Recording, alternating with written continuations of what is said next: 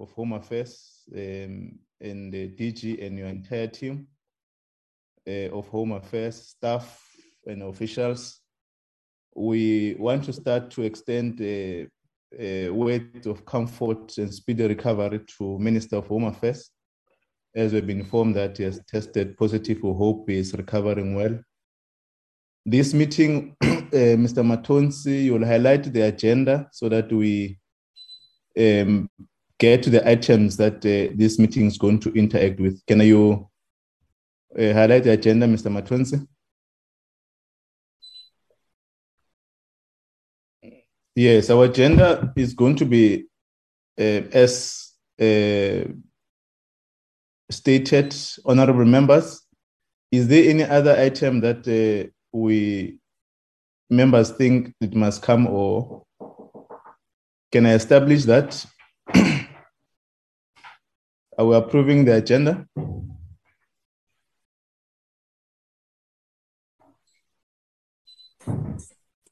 Yes, Chair. Seconder? Honorable Lizel?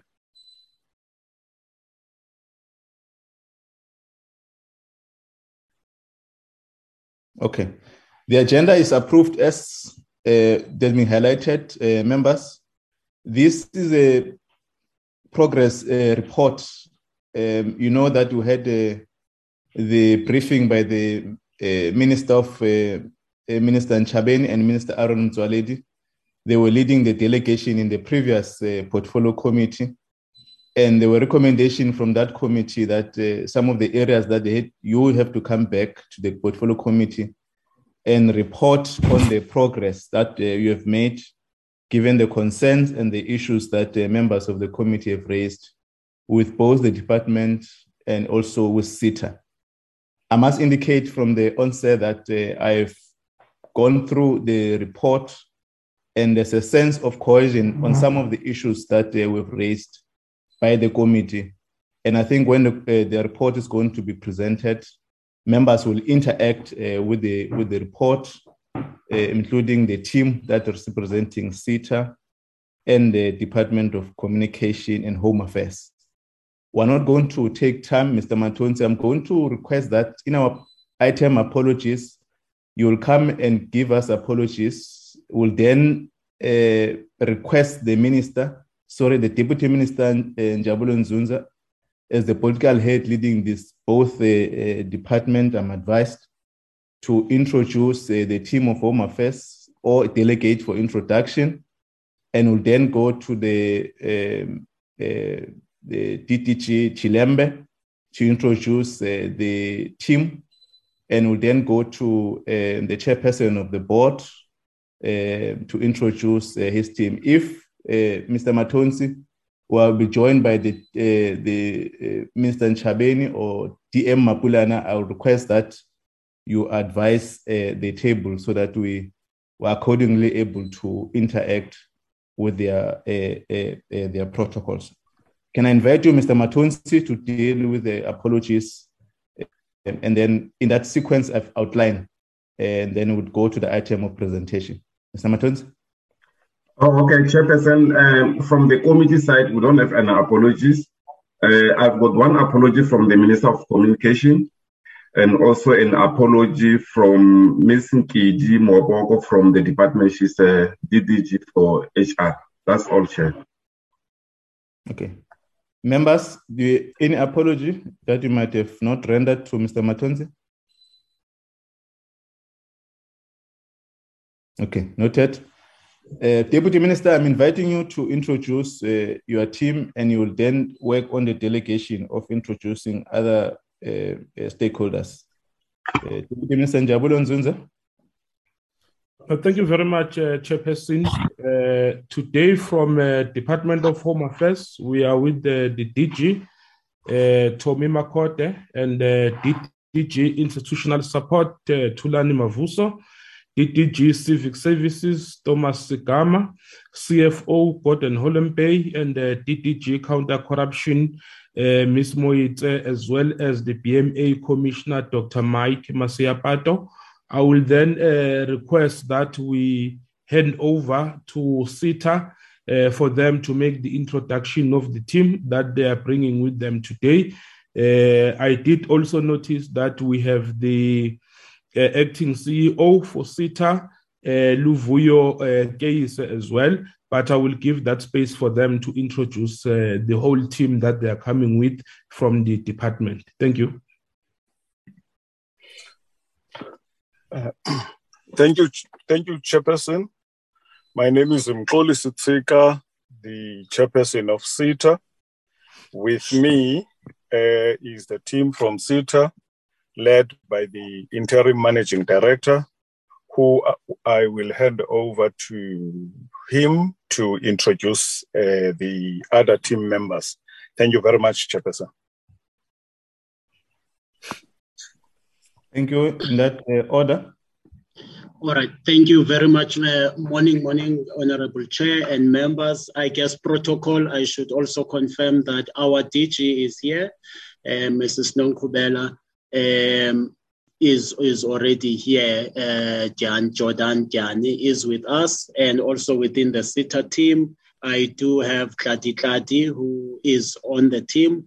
Our stakeholder management executive. I do have Tanya, our parliamentary liaison officer, as well as our acting company secretary. Thank you, Chair. Thank you very much for the introduction, Mr. Keise, also for noting that the DG is also in attendance. Thank you very much, Deputy Minister Njabulo, for leading this delegation on behalf of both the ministers. We hope that the interaction with the members of parliament, you will be able to lead the process for the engagement. At this time, I'm going to invite again the Deputy Minister to introduce the presentation, and then you will therefore delegate in terms of how we're going to interface with the delegation. Deputy Minister.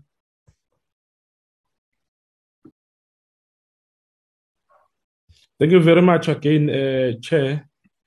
I think that as a department, we have always indicated our commitment to improved services within our service points in various branches of Home Affairs. We do realize that information technology and systems availability play a very important role in improving the kind of services that we offer. There might be a variety of issues that are affecting operations at our offices, but the issue of information technology, system stability and systems availability, and the issue of downtime has always been a sore point for us. And even in the last budget vote speech, we did indicate that we are putting in systems to try and deal with this issue and resolve them. We are therefore here today, Chair, to present on the progress that we have made and the targets that we have set, as well as the milestones that we have achieved in making sure that we deal with a variety of information technology related areas that are meant to improve service delivery in our service points, which is our branches. And that is why today we are going to be presenting on the implementation of the branch appointment system, which is very important towards dealing with congestion in our offices and making sure that people that we have committed that they will be helped on a specific day, they are helped, as a result reducing lost time from our citizens when they come to our offices by making sure that those who come have an appointment and will be able to be assisted. We are also going to present on the progress and how we are going forward in the implementation or resolution of the system downtime issues. Quite a number of times we have came to this committee and members have raised their concerns around people who go to Home Affairs offices only to find that there is system downtimes for a number of reasons. Sometimes there is power shortages and so on and so on. So we'll be taking the committee through those interventions that we are making. Part of the contributors to system downtimes is the issue of network availability and the issue of switches that are there that sometimes end up not transmitting information, resulting to system downtime. So we'll be presenting on the maintenance plan for routers and switches as well. And lastly, we'll then brief the committee briefly on the progress that we have made in the implementation of the APIS project. This has been one of the thorny issue within the department where we had to take a decision that our focus is on saving the project. We are continuing with other issues related to this project, part of them around cost recovery, part of them around taking action on those who will have been found to have done wrong things, particularly on the basis of the forensic report that we once came here to present. But today, our focus is to brief the committee on what progress we have made.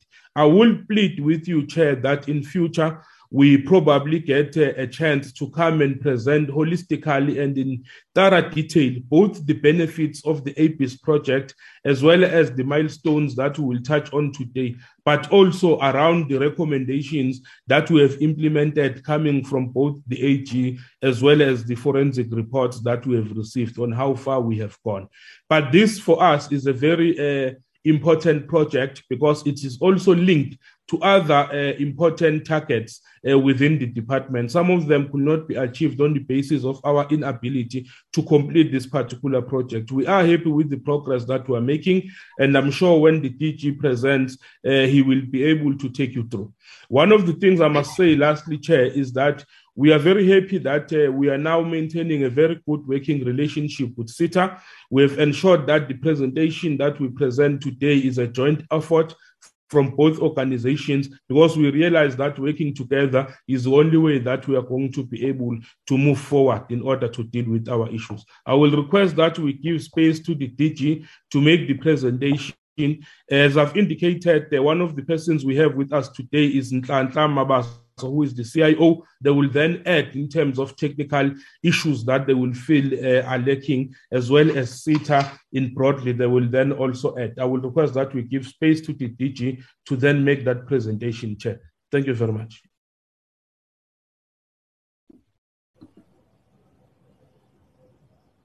Thank you, Deputy Minister. DG Makode. Good morning, Chair. Good morning to the Deputy Minister. Good morning to the Chairperson of the SITA board, my colleague, DG Nomgubela Jordan Diani, and the colleagues from the Department of Communication and Digital Technologies, including the colleagues from Home Affairs. Thank you so much. I think the Deputy Minister has already outlined the purpose of the presentation. I'll just reiterate some of the activities that will find emphasis in the presentation. In the main, Chair, we are here to present to the Portfolio Committee the progress that we've made with regards to the 4 key areas that we made a commitment to the Portfolio Committee on. The first one, it's really the network-related interventions, both by the Department of Home Affairs and also by the State Information Technology Agency, which includes what the Deputy Minister referred to as the maintenance of routers and switches, and then will provide an update. You'll recall that at the last meeting where we appeared before this committee 3 months ago, we made a commitment around the implementation of a branch appointment system. So we'll provide an update as to where we are with regards to that. And then we'll also deal into the implementation plan for health facilities, which seeks to reduce queues at our offices. And of course, the Deputy Minister has spoken about the Automated Biometric Identification System, where we'll provide an update with regards to that. If we can move to a slide, the next slide, or slide 5, basically provides a background on this presentation. You'll recall, Chair, that on the 31st of August, both ourselves and SITA, at that point, we made 2 different presentations. I'm happy that today we're making one single presentation on the plans that we're going to implement to resolve network downtimes. And post that meeting, there were a number of actions that were identified that were going to be implemented with various timelines. And of course, some are beyond the current financial year. So the presentation today will deal with how we are dealing with immediate challenges in the short term, and then there's medium to long-term challenges, with a focus on how we're going to increase usage of mobile connectivity supported by suitable connectivity media. Of course, we'll also table before this committee how we're working around the clock to ensure the revision of the architecture to deal with what we refer to as the bloatware, in particular to ensure that the functionality of the software is not drowned through the excessive use of infrastructure and facilities. And then we'll then share with the committee how we are working with other state and private entities on improving access to the network and then the queue management system. And of course, the work that we're doing around maintaining these generators in the offices that have already been equipped to handle power outages. Linked to that, Chair, you will recall that the Minister directed us to ensure that there are no disruptions even when there are power outages. Is also the installation of water tanks at almost all our offices to make sure that we are not impacted by any water disruptions. So I'll then go into the investment plan in terms of the high-level deliverables for networks. So one of the things that we committed to before the committee was that we're going to go back and look at the DHA investment plan, both ourselves and SITA. And this was one of the priorities which we really looked at the rollout and the deployment of an uninterrupted network architecture. Of course, we do note that in order for us to perform optimally as a department, we need a reliable and high capacity network, which is essential to our operations or daily operations.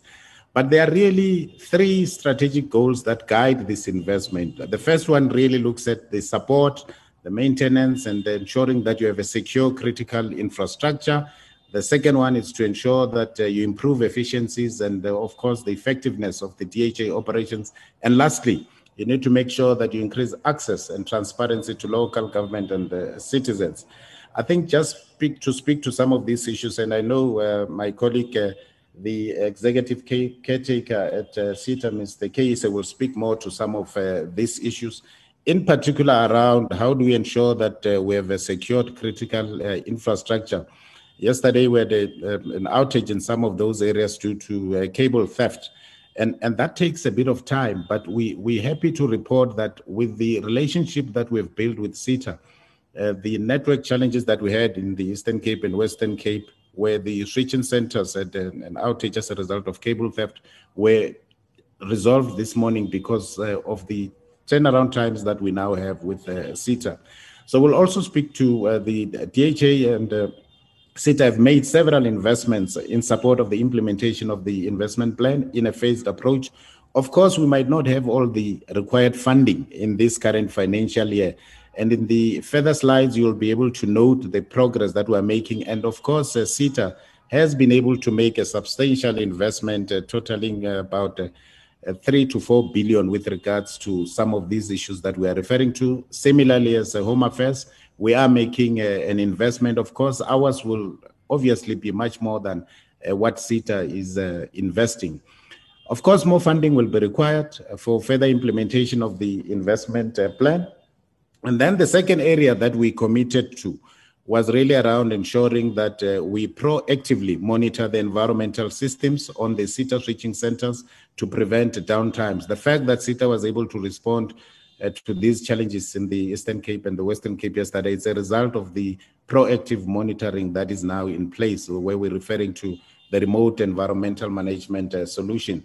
And to this end, they have contracted a service provider and they've ordered equipment, and implementation with regards to this will be completed by the end of June 2022. And you will note, Chair, some of the deadlines are a bit longer because of governance processes that have to be followed by ourselves and SITA. And then on this slide, we also committed that we will ensure that the next generation network remedial plan is in place. And to this end, the status that we can provide to the committee is that the software-defined networking is modernizing, is to ensure that we modernize the aging core network infrastructure so that we prevent the impact of switching center outages on DHA front offices. To this end, we appreciate the support that we've received from the SITA board that has approved the appointment of the SDN service provider. The contract is to be finalized by the end of November 2021, which means today, just to remind the executive caretaker. Then the other area there to emphasize is that SITA then is committed to ensure that they define the regional implementation based on the approved design as per the award to the service provider as part of phase 1. And of course, the last point to emphasize there is the implementation of phase 1 of the project should be completed by the end of March 2022. You'll note, Chair, it's just 3 months since we last appeared before the committee, and we've made a lot of progress in these areas with regards to how SITA has been able to turn around some of these timelines. Of course, we keep pushing the colleagues to make sure that some of these activities might be able to run parallel. Then there was a commitment around the SITA core network layer. And here we made a commitment, SITA made a commitment to appoint a secondary service provider that has been initiated for high availability of the SITA core network. So that's the progress that we're able to report on with regards to that. And then on slide 8, you will note that on the internet failover, which is something that SITA committed to assist us with, so that we're able to reduce the outage impact on DHA services, which are dependent on internet services. For example, your card payment systems at our offices, your online verification. That work is progressing quite well, and the contract with the new service provider for the internet services has been concluded, and migration is completed. And therefore, the backup links for both Centurion and Cape Town, that has been completed as well. And the internet failover between Cape Town and Centurion and vice versa, that should be concluded by March 2022. So that's significant progress that has been made. And during the last presentation, we also shared with the committee around the work that we are doing with regards to the VSAT flat panel, which was fitted on one of the mobile trucks. This work is continuing. The mobile truck has been going around the country being tested to make sure that at least by the time this is deployed, it works. So on the next slide, on slide number 8, again, there's a proof of concept. And if you'll recall, I think Honorable Ross raised these issues during our last presentation around the fact that we've chosen the option of bronze as part of our agreement with SITA. And there was a recommendation, or the urge from the committee was that we need to make sure that we move to where we have multiple access links. And to that extent, we've agreed with SITA that we should have a proof of concept for identified multiple access links, particularly looking at the gold status. To that extent, these have been sites have been identified, and this proof of concept, Chair, will then inform our way forward with regards to what sort of SLA do we desire in working with SITA around this. We've already indicated that the Department of Home Affairs has submitted a list of sites currently connecting with multiple access links. We've identified 5 sites from the list for the proof of concept. And of course, once all those dependencies, Chair, have been addressed, the proof of concept will then be conducted for a period of 2 months, and then the multiple access links at all sites must have the same bandwidth speed. Then the next area is really around the consolidation of access links per province. There are 2 activities here. One is to ensure that you have a revised approach for connectivity per region. The second one is really the migration of access links from copper-based technology to other technologies. The executive caretaker spoke at length about these challenges with regards to copper theft in particular. So the progress that we can report to date is that the replacement of the DigiNet with LET as a quick win within 2 months of the 133 sites. These have been identified, and incrementally this will then be implemented and concluded by March 2022. And of course, one of the things that SITA has done is to ensure that they've appointed a single service provider per region. and they would like to, or they are currently using the Northwest province as a pilot, as the currently work around the evaluating of some of these activities with regards to the bids and the technical specifications for other provinces. We hope this will be published by the end of December 2021, and they are expecting that the appointment of a service provider for all provinces should be concluded by the end of September 2022. This might seem like a long lead time, Chair, but if you are to follow governance processes, we have to ensure that we stick to those governance processes to ensure that we don't attract other undesirable activities. And then there was a commitment that we made around ensuring that there's a power supply at all our Home Affairs facilities. This was our responsibility. We can report to this committee that this has been done.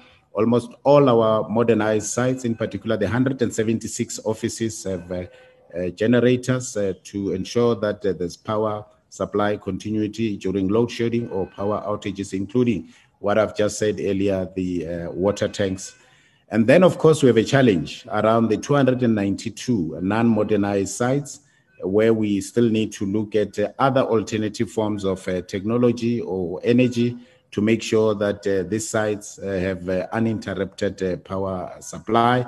And to date, what we currently are doing is that we have encouraged all our front office managers to make sure that there's sufficient diesel for our backup generators.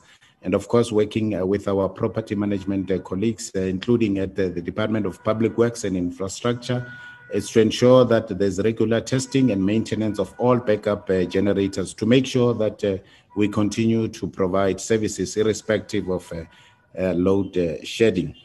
And then, of course, on the local area network and the wide area network, where we made a commitment around router switches, around the agency procurement contract, we were supposed as Home Affairs to submit the business case to SITA for the replacement of routers and switches. I did indicate at the beginning that some of these activities will require a significant amount of money to be invested. On an annual basis, we'll probably need to spend about 8 million, and if we are to replace most of this, we'll probably need an investment of about 100 million. So we currently are looking at other options, including the migration from a dedicated to a managed VPN, including which we do not support leasing routers and switches from the market. So the next slide then deals with how do we ensure that we have a secure enterprise architecture.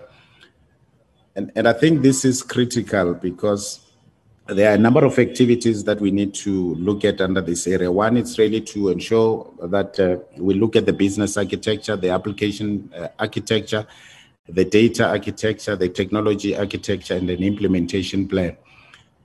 This will enable us then to achieve greater alignment between our information technology, information security, and business strategies, and should be able to guide the process of planning and designing the IT capabilities of Home Affairs so that we're able to meet the organizational objectives and goals that we have set ourselves. And SITA has offered to provide this service free of charge using their own personnel around ensuring that we are able to secure the enterprise architecture. And to that, we are grateful to the SITA team. And then on the application management, we committed to the full redesign of the live capture. We have tasked SITA to publish that request for bids for the live capture system.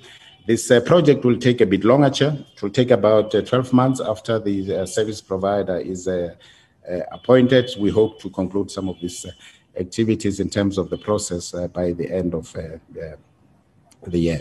And then progressively, of course, we'll need to move selected applications to more secured cloud investment, particularly tier 3 of the SITA cloud environment.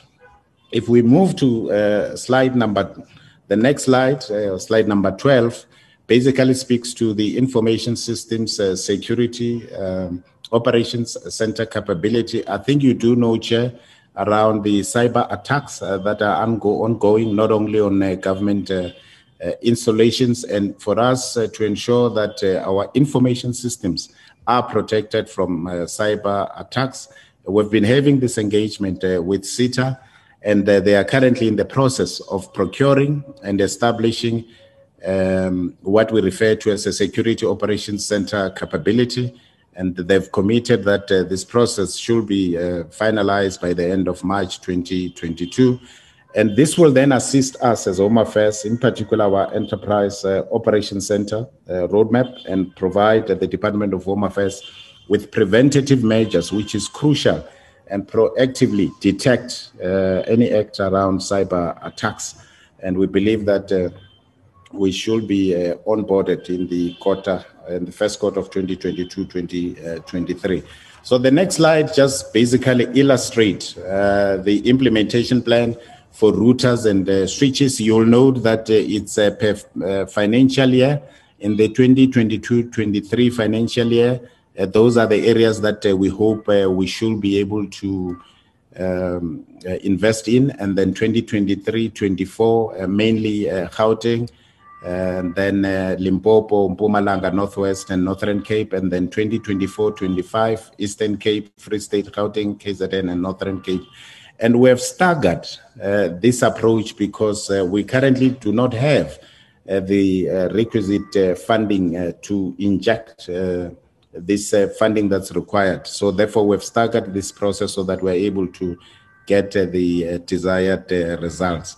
Now, the next slide, basically, it's to share with the committee how we've been able to roll out the implementation plan on routers and switches. You'll note that in the financial 2019-20, we were able to replace 100 of these routers, and then 60. And then in the financial 2020-21, 50, and then 40 for the switches. And this financial year, we should be able to replace 30 of these routers and switches. Of course, it might look like it's minimal. It's based on the resources that are currently available. And then we hope that we'll start picking up pace in the 2022-23 financial year, as demonstrated in the previous slide. And we should be able to get to that 360 in terms of routers. And then in terms of switches, we should be able to get to 300. Okay, then the next slide basically speaks to, let's skip this slide. That's just another slide that speaks to some of the options that we have. In terms of our support services that's currently in place to monitor some of our functions. Of course, at Hallmark, there's a team that's monitoring, providing support for the data center operations. And then at Centurion, there's a DHA team there as well. And then the SITA Operational Security and Internet Services team. And then DHA Information Systems Security. And of course, the DHA Networks team. And then the SITA Applications Maintenance and Support. And then there's officials from SITA that are working on the WAN, on the internet links, on the power, cooling, etc., and then the mainframe applications and the SITA infrastructure support. So there's quite a lot of work that has been done since we last appeared before this committee in terms of how we've operationalized some of the activities. If you look at the next slide, it basically shares with the committee the governance structures that we've put in place. We currently have ongoing engagements on a quarterly basis. And then for the last quarter, the last meeting that we had was on the 15th of October 2021. These are meetings that are driven by myself and the executive caretaker at SITA together with the executives. And we hope that during quarter 4, we should be able to meet again, and either now or in early January. And what we've been doing at these meetings is really to look at the SITA DHA coordination and integration meetings, but also those strategic task team meetings, which are meeting weekly. And then we also have the steering committees that are also meeting on a monthly basis to take stock of where we are with regards to the commitment that we've made before the portfolio committee in order to improve our efficiencies. So the next slides then will then speak to the implementation of the branch appointment booking system. You'll recall, Chair, At the last meeting that we presented our plans, we spoke about this branch appointment system to ensure that we reduce the amount of people that visit our offices. So this slide just demonstrates the milestone plan, which is it's divided into about 5 phases. The first one was really to ensure that we conduct the system security test, which was successful. It started on the 25th of October to the 12th of November. And then we had to move to the quality assurance sign-off to test the systems to ensure that the systems are optimal. And that work started on the 15th of November to the 19th of November. And then we need to look at the user acceptance testing, or the UAT, and the regression testing. That work started on the 22nd of November to the 26th of November 2021. And then we hope from yesterday, we have started to look at going the go live or release admin until the 3rd of December, just to now really ensure that before this system is rolled out, all things have been checked. And we hope to pilot in 5 offices, Chair, from the 3rd of December to the 31st of March. And these are mainly located in Gauteng. We're looking at Acacia. We're looking at the offices that have a high volume. We're looking at Byron. And then in the Western Cape, we're looking at Wynberg. We're looking at Paarl. In KZN, Honorable Pile, we're looking at Tongat, just to test of course, the appointment booking system. If it's therefore successful, then we should be able to roll it out to other offices. Now, parallel to this, it's work that we're doing with the banks around more or less the same issue in terms of increasing our footprint. And they are also working around some of these activities to make sure that they provide us with the requisite support. So the next slide then provides a progress on the health facilities implementation plan, again, to reduce queues in our offices. And you will note that on this slide is really the implementation strategy as per the classification of health facilities. If we can go to the next slide, Adam, you will note that the rollout of this strategy is based on the 5 priorities. So the first priority will be hospitals that where the birth rate is more than 5,000 live births, or 400 births per month. And then the type of service that we offer there, we have a full-time presence. They operate like our offices from 7:30 until 15:30. Of course, we have to ensure that we optimize the 41 priority health facilities.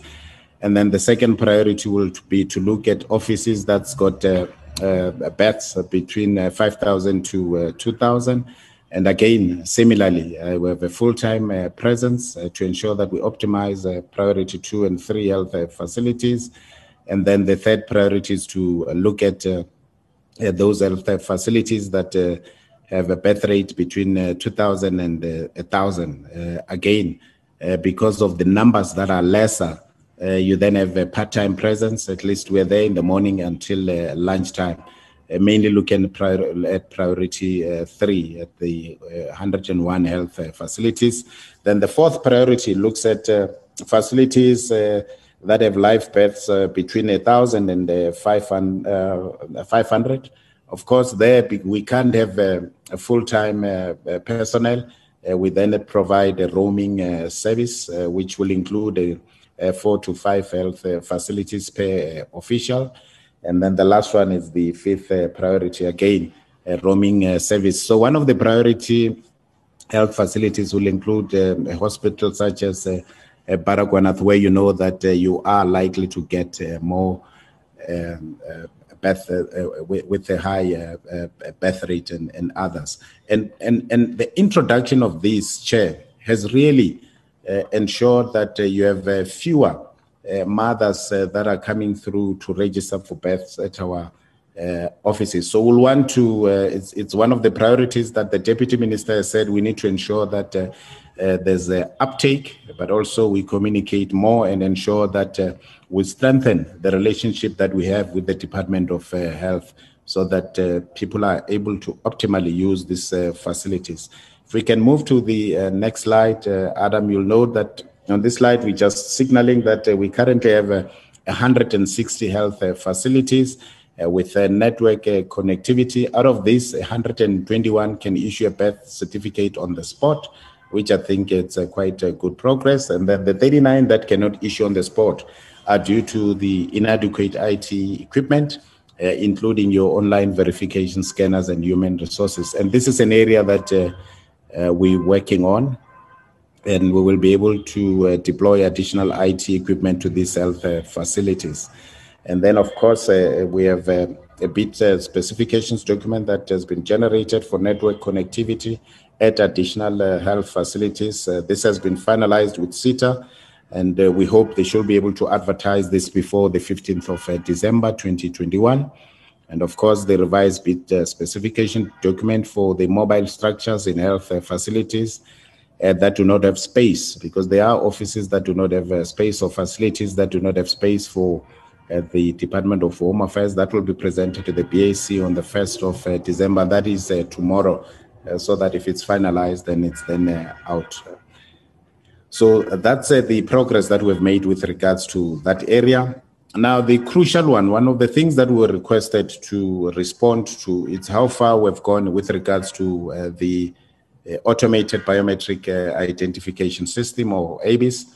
On the 27th, you'll recall, Chair, of October, we made a presentation to the Portfolio Committee on the steps that the department was taking to rescue the ABIS project, and then followed by the meeting on the 25th of May, where we came back to the Portfolio Committee and indicated that we have received all the support or approvals from Treasury for the assignment or the seeding of the ABIS contract to IDEMIA, and the assignment and seeding was concluded in March 2021. And IDEMIA has undertook to deliver phase 1 of the ABIS project from the 1st of May 2021 to December 2021. And the next slides will then provide the committee with an update with regard to the commitment that we've made. You'll recall, Chair, that we entered into this amended and restated Master Tenki Solutions Agreement with IDEMIA in line with the necessary conditions and the scope of the project as per the initial tender requirements on the 31st of March 2021. There was then a handover process between EOH and IDEMIA that took place during the month of April 2021. And during this period, EOH then handed over all ABIS documents produced during the EOH tenure and update IDEMIA on the technical work that's been performed so far. The following tasks also commenced during the month of April 2021. One of them was really to do project scoping and planning, the establishment of project structures, work streams, governance, onboarding of technical resources, and the project execution under IDEMIA commenced in May 2021, and we hope that we'll still be on track to finalize phase 1 in December 2021. So if we can move to the next slide. This basically gives you the architecture of the DHA high-level ABIS architecture. On the top right, you will note the data center. In terms of the ABIS project, this needs to be active, and below it's another data center that needs to be active. And Mr. Mavuso was indicating that both these centers, the one is a hot site and the other one is a cold site. In terms of ABIS, both of them need to be active. They need to mirror each other's activities. In the middle, you can see the SITA wide area network, and then the firewalls that are required to protect these installations or facilities. And then at the top, you'll note the activities that will be happening at the new corporation building, or BVR, which will include your back office data capturing, your network management, security management, infrastructure management. And at the bottom, it's activities that will be happening at SITA, because you do need those backups, including your back office data capturing, network management, security management, And then you've got external parties that are accessing information from that will be accessing information from the ABIS, whether it's the Department of Justice, whether it's SARS, whether it's the police, government departments, and a number of banks that we have MOUs with. So including, of course, your IEC for elections. So that just gives a high level ABIS infrastructure. And then the next slide just basically gives an ABIS phase 1 roadmap. You'll note that we started in May 2021. We had a kickoff meeting with the executives from IDEMIA. We then had stakeholder mobilization where we shared with them our vision and our case for change, including the stakeholder metrics in terms of who they need to work with. And then we started to do the operational mobilization where we established the ABIS Project Management Office, which is led by Mr. Richard Stoltz in the office of the DG. And then we then had to do an analysis as to what is currently in the back office support system, and of course, including immigration services and other activities. And then colleagues had to look at the change agent network. And then we started bringing the business processes on board. And that was June 2021. And then the business requirement validation.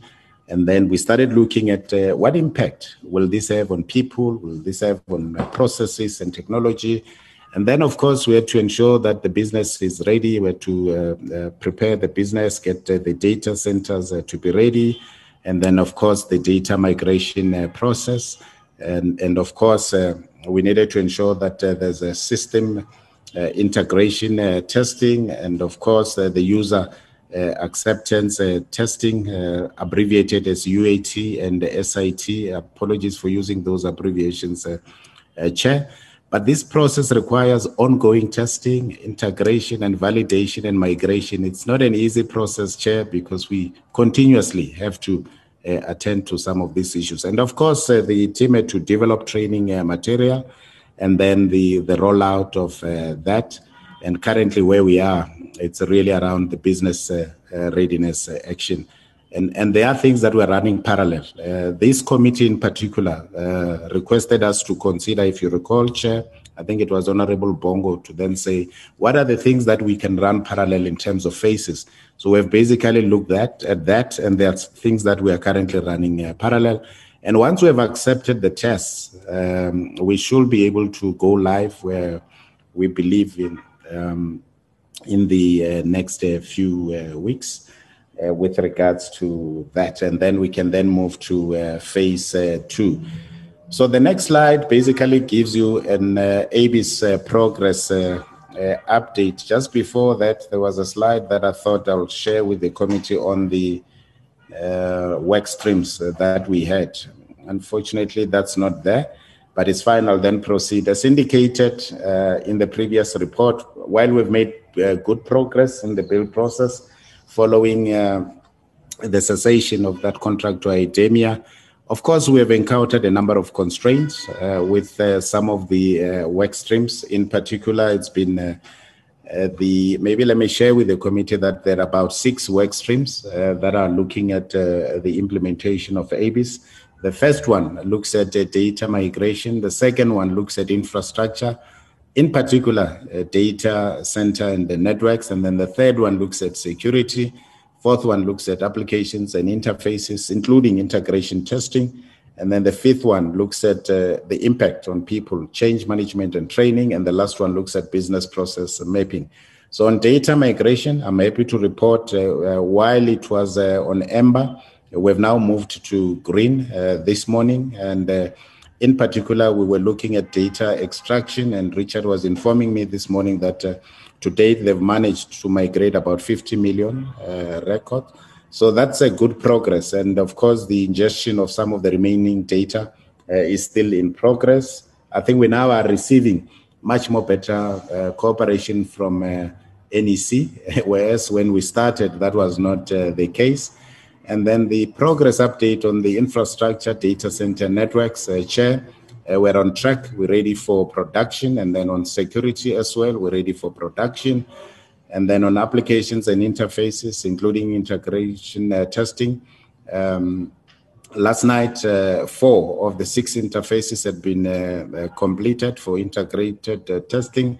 And this morning we were told that there's only one that's need to be finalized, which looks at commercial online verification. So that's where we are. So we've made a lot of progress on that. And then on change management and training, that's on track. The AB's training for impacted staff, that's ongoing. And then the business process mapping, the development of linear mechanical solution is almost complete. And of course, the business scenario testing, that's in progress. So I just thought, let me share with the committee where we are with regards to the stage 3 testing and the run. Of course, we can move to the next slide. Adam, I think I've spoken to this. So we therefore are requesting the portfolio committee to note the update with regards to the AB's phase 1 completion.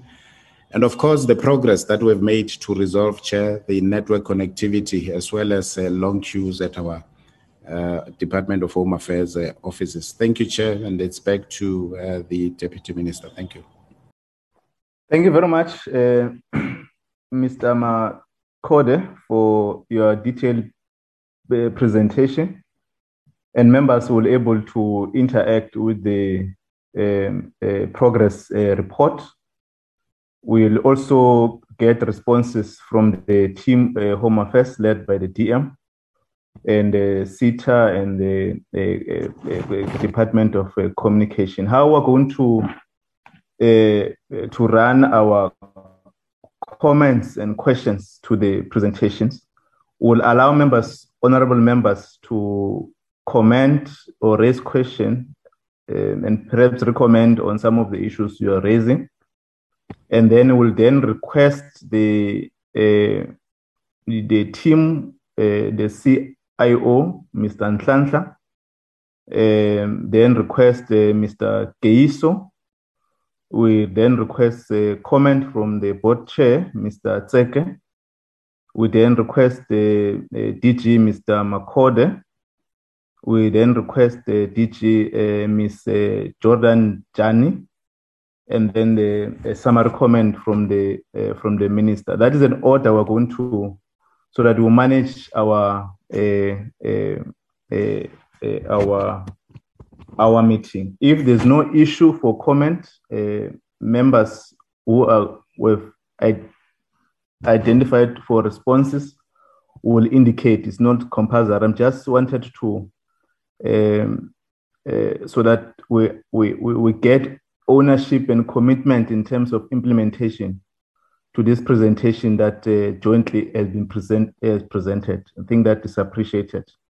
I'm going to request Honorable Pillay, Honorable Ross, Honorable Molekwa, Honorable Tito, Honorable Kanyile, Honorable Mkini, Honorable Lizel, Honorable Khwase, and Honorable Modise Mja to interact with the presentation. Honorable Pillay. Thank you very much, Chairperson, and thank you very much, DG, for that presentation and report.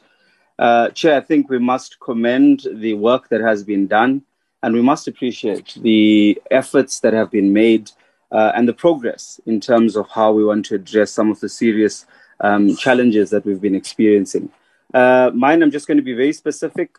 The first one is just to have some clear timelines in terms of specifics.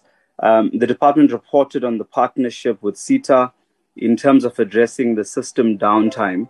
Can we have a little bit more details and to be specific in terms of what was the nature of that partnership and what has been achieved thus far? I also have a request in terms of the pilot booking system that DG reported on, and perhaps a suggestion if we could look at increasing the number of sites on the pilot with a direct focus on some of the busiest offices, so that we can be able to get or gauge, whether this is really working for us.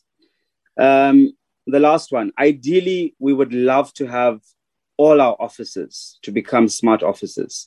Can we have a clear indication of what the department's plans are to achieve this with timelines, and perhaps even tabulate, which offices, when, and how far, and what the progress on that is? Thank you very much, Chair. Thank you very much, Honorable Pillay, for your contributions and questions. Honorable Ramolobe.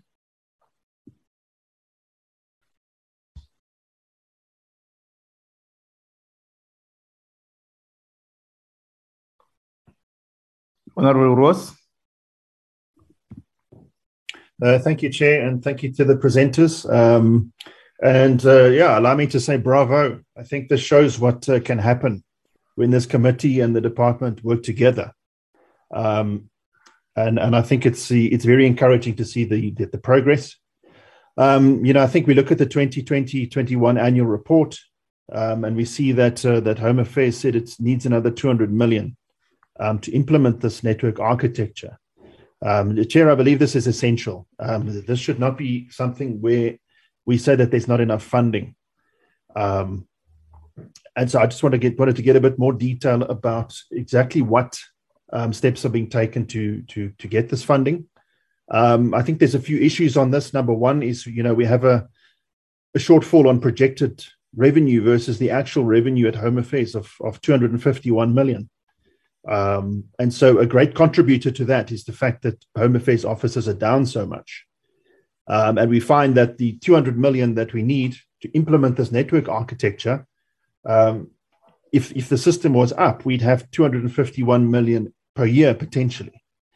So this is surely something that needs to be considered by Home Affairs, especially when it seeks funding. The fact that there's such a clear business case in order to get this funding to complete the project, how much more revenue the department will get. And I think also the legal claims against the department, for the department to really work at that.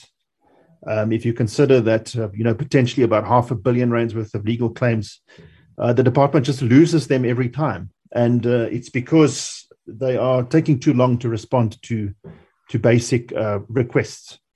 And so that is another area where a substantial amount of money can be saved. And my final question in that regard to the department is whether you've managed to do an estimate on the loss to the economy from the downtime that is caused by the system offline issues. Because, and it's a question I have for the Department of Communications as well, is, we have a scenario where 10 years ago, the United Nations declared internet access as a basic human right. So over 10 years ago, they said that this is essential for every person to have internet access, to be able to express themselves, to be able to exercise their constitutional rights. But here in South Africa, I don't see from the Department of Communications necessarily a plan on how we can provide this internet access across government departments where we can achieve economies of scale and so forth. It seems to be a one-on-one. So with the Department of Home Affairs and SITA on one department, then on another department. So I'd like to know from Communications, what is the plan in this regard to ensure that all government departments, that this kind of problem is resolved across the board. And then finally, in terms of IDEMIA, I'd just like to understand what safeguards are in place that are built into this contract to make sure that we don't see what we had with EOH and these contracts where people or entities come, they do not fulfill their contractual obligations, and then they seem to get away with it. So I'd like to understand what safeguards are built in. Number one, to ensure that there are penalties for non-performance, and number two, that they would be unable to just get out of the contract scot-free. Thank you very much, Chair. Well, thank you very much, Honorable Ross. I'm sure the question that you've posed to Communication in terms of their plan, I'm convinced that they might have also presented it to the Portfolio Committee of Communication. I'm just wanted to make it easier so that they are not found put in a corner on the issues that are relating to another comment. But thanks for your comments and questions and recommendation. Honorable Molekwa. Thank you very much, Chairperson. Let me also start by appreciating the presentation as presented by both Home Affairs and SITA, and also commend their sterling work in order to make sure that the issue of ABS is attended to. Chairperson, I also want to encourage the department and SITA to stick to their action plan as indicated in their presentation, to make sure that there's stability in the system, and also they should stick to their time frame as presented. Another one, Chairperson, is that we hope the issue of that time will be the issue of the past, because now at least there is a light at the end of the tunnel. I don't have any question, but to welcome the report as presented, and also encourage the Home Affairs SITA to make sure that they keep on updating the portfolio committee on the progress report. Thank you, Chairperson. Thank you very much, Honorable Molekwa, for your comments. And Honorable Tito. Thanks, Chair.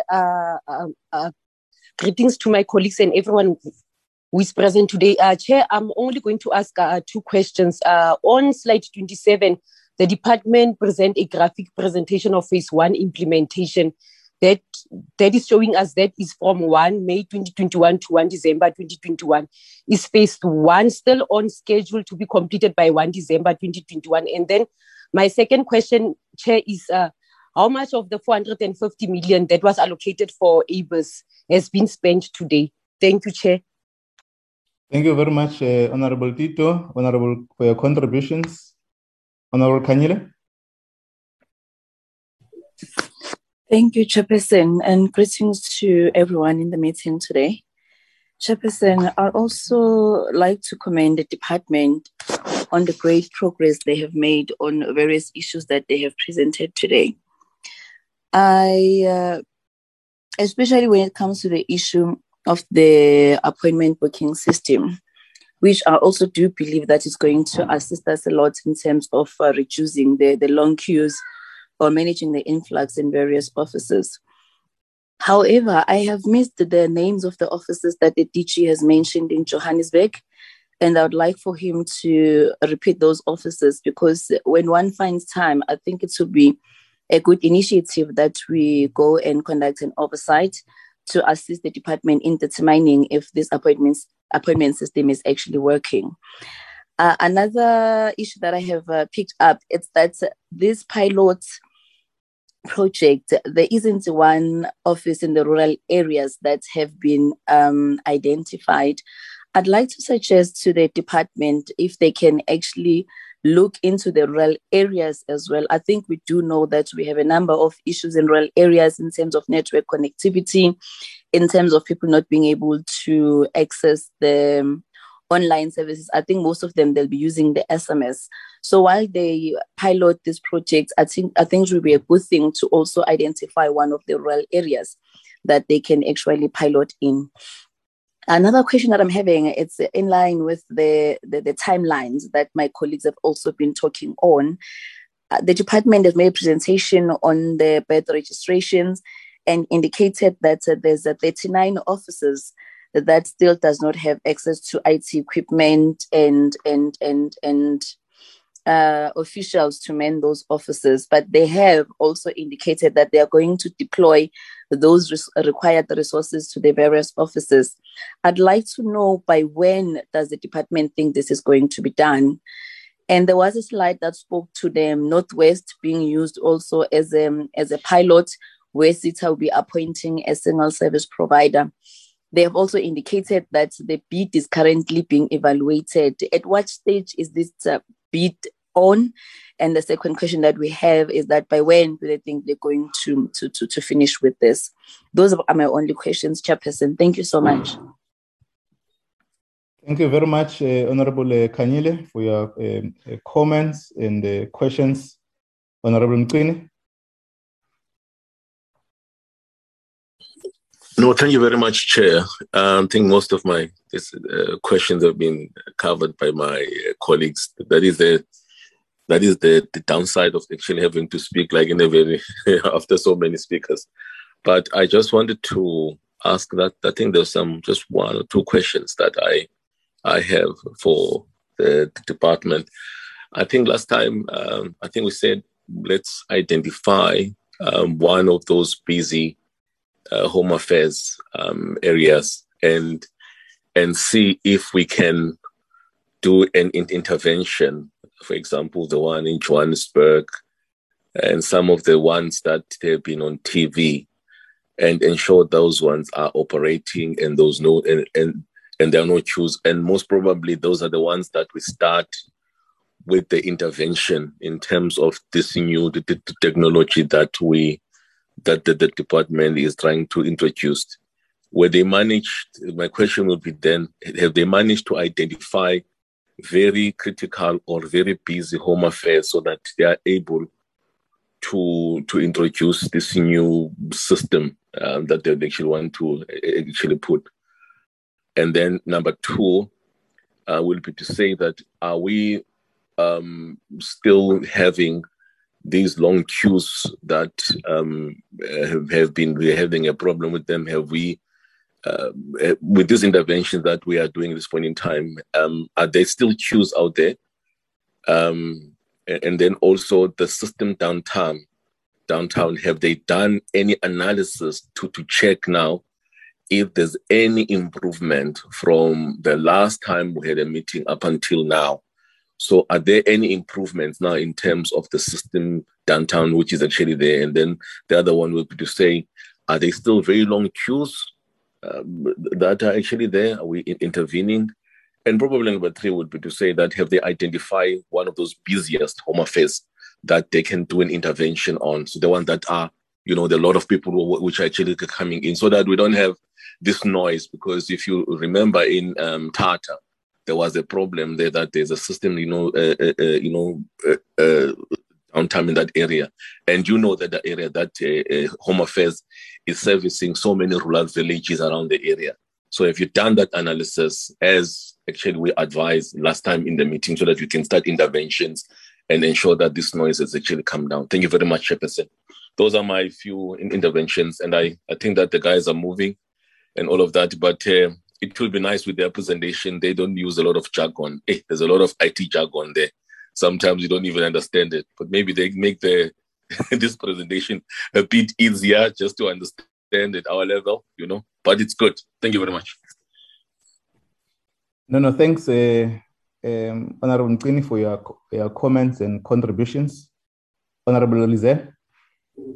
Thank you very much, Chairperson. Thank you for the opportunity. Greetings to you, Chairperson, and our colleagues in the Portfolio Committee, as well as our colleagues from Home Affairs and Communications. Chairperson, I think it's obviously a very good day for our DG, because I think all my colleagues before me have thanked him for a wonderful presentation, and as well as the progress being made. So let me also just add my voice to that. My questions, of course, will be brief, because most of my colleagues have asked what we wanted to know. But on slide 20, when we speak about the appointment system, like Honorable Kanyile said, that we are very, this is obviously a step in the right direction. It's exciting times that we'll be having a platform where we can be making bookings. And with regards to it being piloted, I wanted to ask the DG, how will these appointments, will your clients have to use your call center to make these appointments? Because as you know that, there are concerns that your call center is not always so functional. So will we be using a WhatsApp platform like SASA utilizes for bookings, or will it be telephonic bookings or bookings via SMS? The DG did briefly touch as well on the relationship with banks, and we keep on talking about the relationship we've got with banks, but I feel that the rollout of Home Affairs services to our banks are slow, and maybe just an update in terms of plans to extend our footprint to banks next year. And similarly, I've been speaking to the DG about mobile trucks and servicing rural areas, because currently the Department of Social Development is engaging in public hearings, and everywhere where we go in these far-flung areas, the concern is that, the officers are not online servicing them, and so mobile trucks are very important to service these rural areas. So I also wanted to know, what are the plans for procuring more of these VSAT mobile trucks in 2020? And then two last questions with regards to Treasury allowing the ABIS contract to be ceded to a new service provider.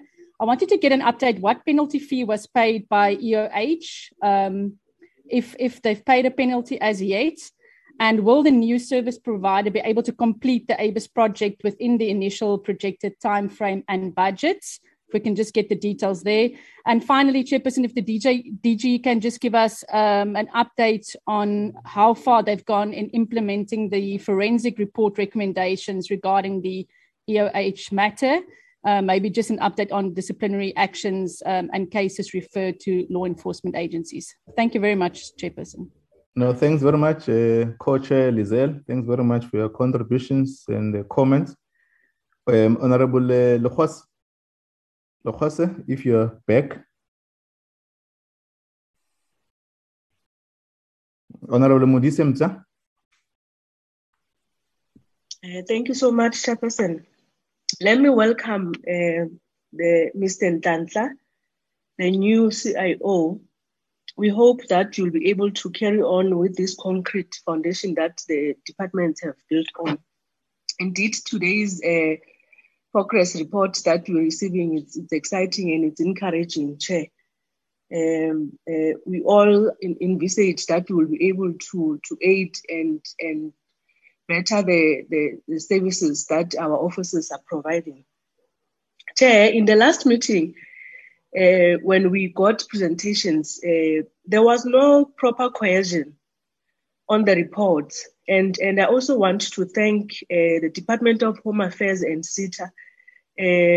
Today's progress report, at least shows that there's proper collaboration and working together in between the entities and the departments, and it is very commendable. We will soon be approaching our budget votes as a department, and having taking from the budget presentation by the Minister of Finance in the previous week, I want to know if the department's budget priorities are also in line with the key areas that have been highlighted, including the 200 million funding that they've just highlighted in their presentation now that it is needed. The implementation phases may not be, or the presentation have not shed much light on it, but it is encouraging to see that there are targets, timelines, and we really hope and encourage the department to stick to those timelines, because the sooner we implement these projects, the sooner we can be able to provide efficient services for our people. So I think most of my colleagues would have asked questions. I just wanted to make those comments to say we are really encouraged by today's presentation, and we really hope that the department will stick to the timelines and stick within the budget or the funding that they have, so that they can make sure that we have a successful full implementation of these projects. Thank you so much. Thank you very much, Honorable Modise Mtsa, for your contributions. Is there any other member who still want to comment? Okay. Thanks, members, for your comment and interaction to the report. Well appreciated as presented collectively with the Team Home Affairs and SITA. And we hope that once we're at the implementation phase and responding to the demands of our people on the ground, And I think that the committee will be highly appreciating to the work that this department have shared with us and the people of South Africa. It's quite important that you are bringing confidence to the work that you are doing.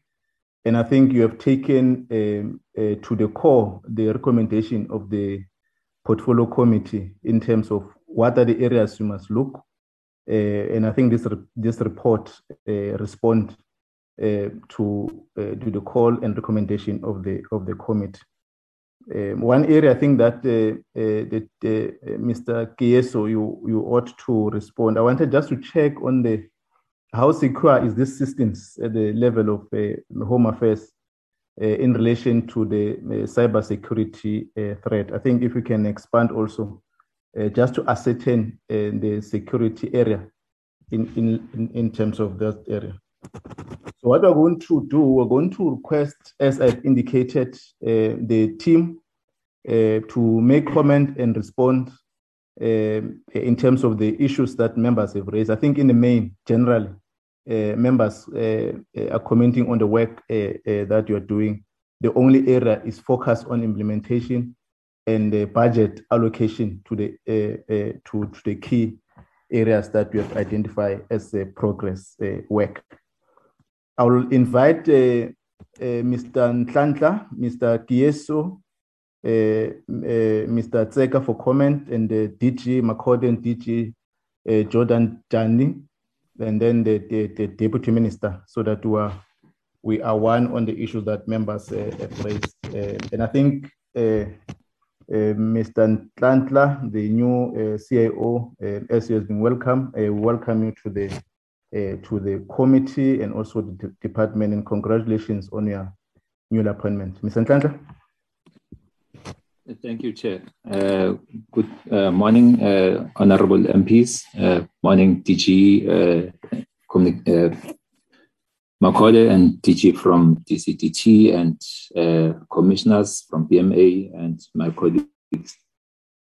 First, I'd like to thank the committee for a warm welcome to Home Affairs and to this meeting. I'd also like to thank the committee for keeping an eye on what work is being done within the department on behalf of the people of South Africa.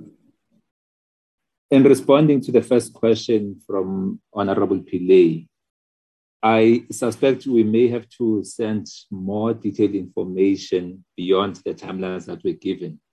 When we were preparing for this, we were not sure of the level of detail we could go into because some of the things are just too detailed, too technical, but we have tried to at least give timelines based on the dates for each of the programs as outlined by the DG. And the nature of the partnership, much as we appreciate the commendations from the parliamentarians, it's a colleague referred to it as a marriage. We are like married to SITA, so we do have our ups and downs, and yes, we have made some progress. And therefore, the nature of the partnership is not just transactional, it's not just service provider, it's somewhat maybe that of siblings because we are in the same family of government. And I guess that's partly what talks to what has been achieved. But I think in response to your question, Honorable Pillay, we may have to then, either after this meeting, send a more detailed presentation with some of the slides that we had left out. I'll seek guidance from the DG on that one, or maybe talk further on this in this session. We are certainly focusing on the busy offices in terms of piloting for the booking system. And I just wanted to get confirmation on the offices here. And yes, I've just received that information. But it is, we are prioritizing the busy offices. The ones that we identified for the booking system, it's Byron, Acacia, Paarl, Wynberg, and Tongaat. But the comment that has been made, I think, by Honorable Kanyile on focusing on rural areas is well noted, and I'll feedback to colleagues about increasing the number of offices. Indication on what the department's plans are to achieve this with timelines, tabulate which offices and timelines. I will request that you get back to the portfolio committee on that, or maybe by form of correspondence, send the project that tabulates that information. I don't have it off the top of my head, sorry. In response to Honorable Rose, thanks for expressing support for the funding request. As far as I know, the steps that we've taken so far have been to see where we can realize savings. We have submitted motivations through the Chief Financial Officer for additional funding, but it has been made clear to us that each request for additional funding needs to identify where that additional funding will come from. So one of the things that we may have to come back to this committee with are those areas, and we have to come back partly to account and to update you with information. But we also might need quite a bit of support, because as we move things around, some of the companies that might be affected are fairly influential and they lobby.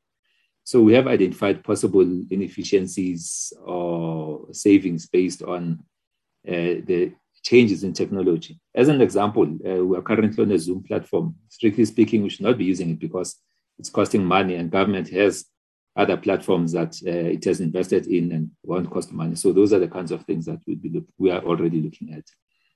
I'm going to ask for help on the legal claims cost from my other colleagues. I don't know what the figures are. And yes, the idea of looking at the cost estimate of downtime is welcome.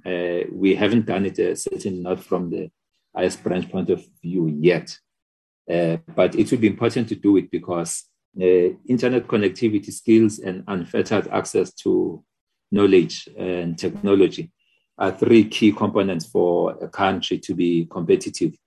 So the downtime is definitely very costly from whichever way we look at it. But I'm not aware of any exercise to that effect. And the plan to ensure connectivity, I guess my colleagues from DCDT will talk to that a bit more. We have approached, in addition to what we have presented here and what the DG said in relation to our talking to the banks, we have also started talking to metros and provincial government entities that have invested in this. In an office like Randburg should never suffer downtime because of what has gone into the city of Joburg and the Gauteng provincial government's broadband plans. So we have made approaches in that regard, and unfortunately the responses are coming in slowly, but we're going to be chasing up on that. But I'm sure that there's more work from the DCDT point of view. And yes, I agree that internet connectivity should be added to the basket of basic rights for humans and for South Africans. IDEMIA checks and balances are in place in terms of the Master Services Agreement. In fact, when things started looking like they were not going to go according to plan recently, DG sent a letter pointing out that you might invoke penalties if the colleagues from IDEMIA don't stick to those promises. And there was a quick response from them and attempts to make sure that they stick to those. So the checks and balances in terms of making sure that the contractors are held accountable in place. Thanks for the comments, Honorable Mulekwa. We'll definitely continue to stick to the action plan, and we will keep updating the portfolio committee. I guess I'll leave that to DM to run with. As far as I know, Honorable Tito, phase 1 is on track.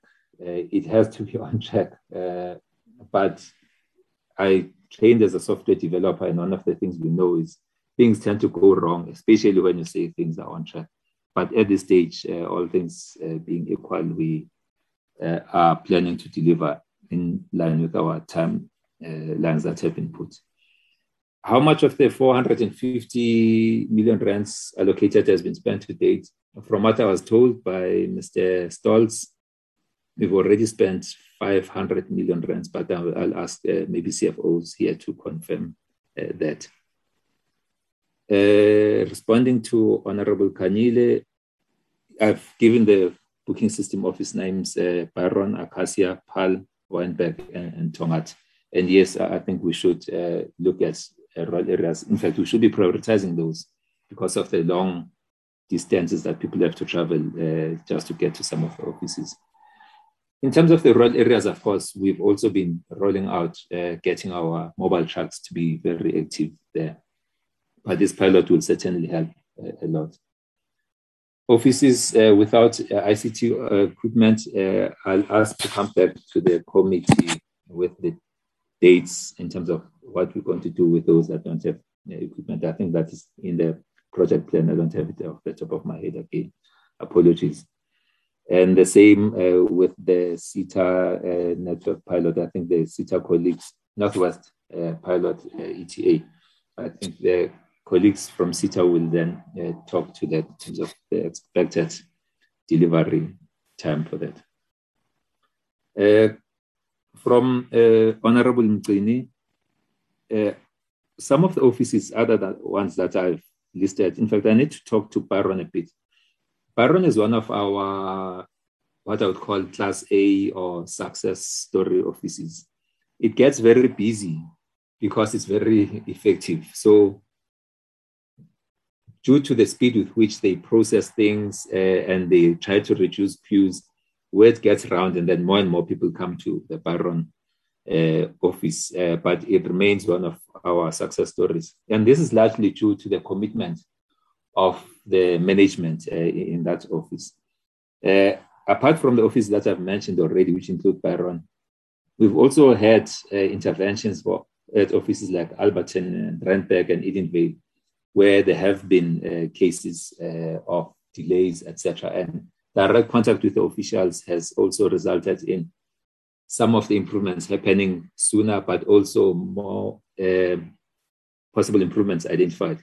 As an example, at the Edenvale office, which is located next to the SARS office, we are trying to work towards a situation where when someone visits the SARS office, they have the same experience when they visit the Home Affairs office at Edenvale. It shouldn't be as different as it currently is, including the acoustics, all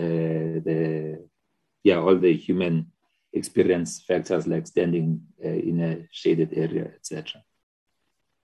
But yes, we do still have queues. And when we visit some of these offices, yes, some of the queues are getting shorter. But as I say, in some cases, they might be longer because of word getting around.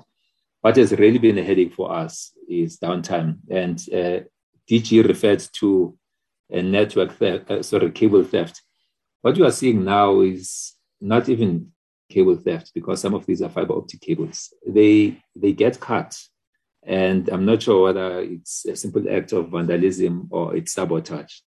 But the one that resulted in downtime yesterday affecting the Western Cape, Eastern Cape, and parts of the Northern Cape, the SITA lines, the lines connecting the SITA switching centers had been cut at multiple points.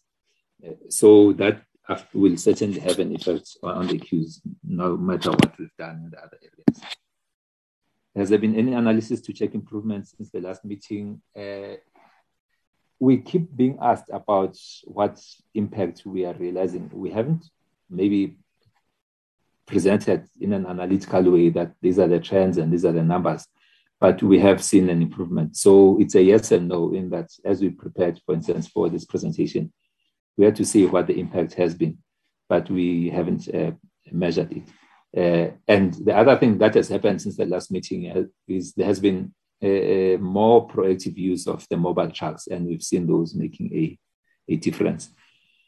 Apologies, Honorable Mcini, for the ICT jargon. Part of the job of a CIO is to remove the techno bubble from some of the presentations, so we'll make sure that gets corrected. Honorable Van der Merwe's question on whether clients will have to use the call center.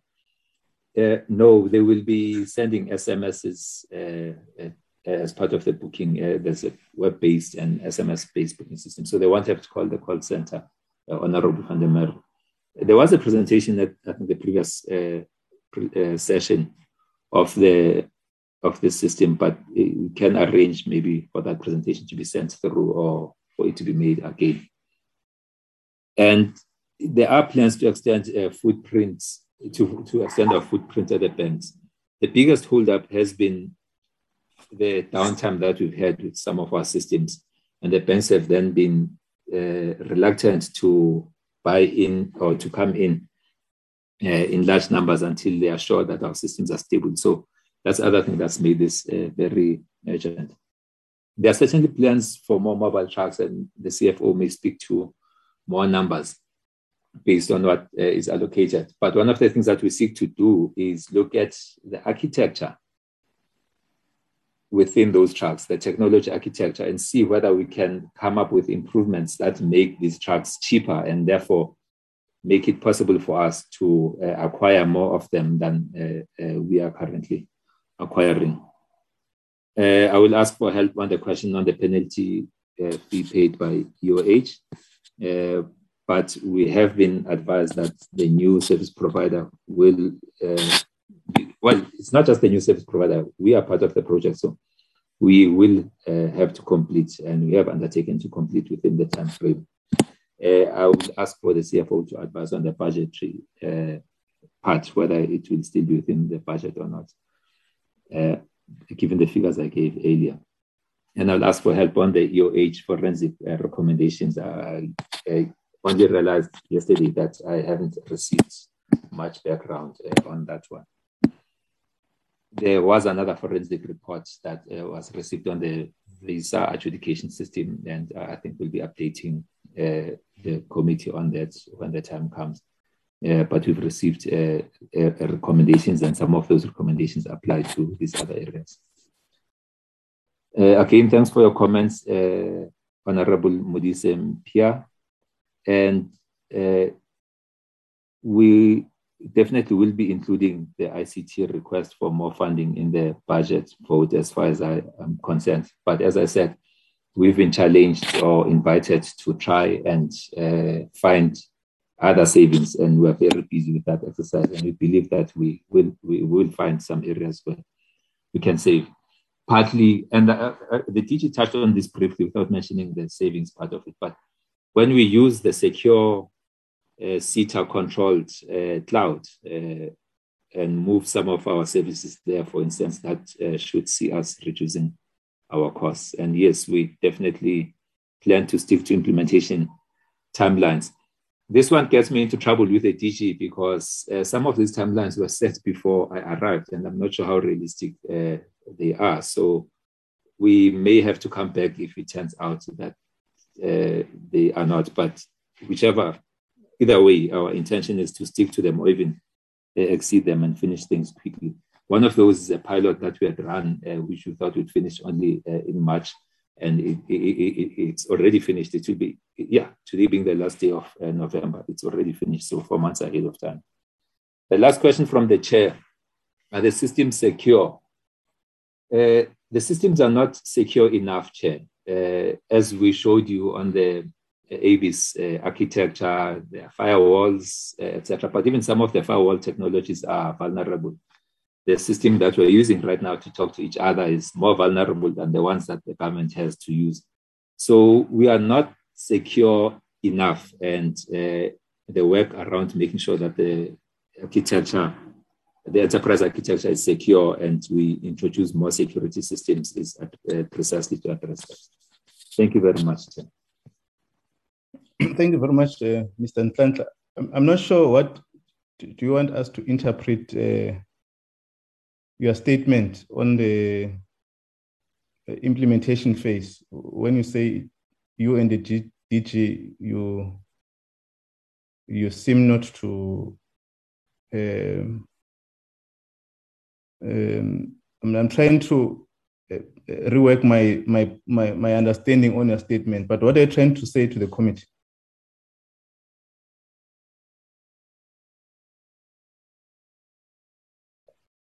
Mr. Nhlanhla?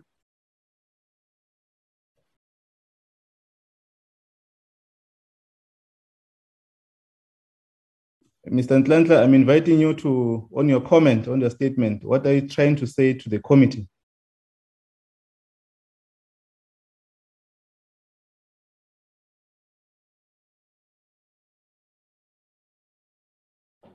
DG Makode, before you go to Mr. Gates, I wanted to get a sense as to what Mr. Nhlanhla is trying to say to us so that we're able to interpret his statement. Maybe you can answer, Mr. Makode. No, thank you, Chairperson. To be honest, I'm not sure what he's referring to. I think he's better placed to respond when he reconnects. Thank you, Chair. Okay. Can the DM, we try to get a sense when you close on the statement, or because I think this is an important meeting and the presentation. So our collective view is that if there are issues that the committee must know, you must take responsibility, DM. If there are issues that are hidden and you are attempting to raise statement that confuses or misleads the committee, we're not going to appreciate that. And I want us to come back to that statement and clarify the committee. Thanks very much. Mr. Keiso? Thank you very much, Chair, and morning again to you, Chair, honorable members, DM, and colleagues. I guess let me start as I will be as brief and in simple English, Chair. To also indeed confirm, Chair, that we are working together with Home Affairs. And I also congratulate the DG that he was also able to explain the IT-related slides and all the work that we are doing together. Thank you, DG.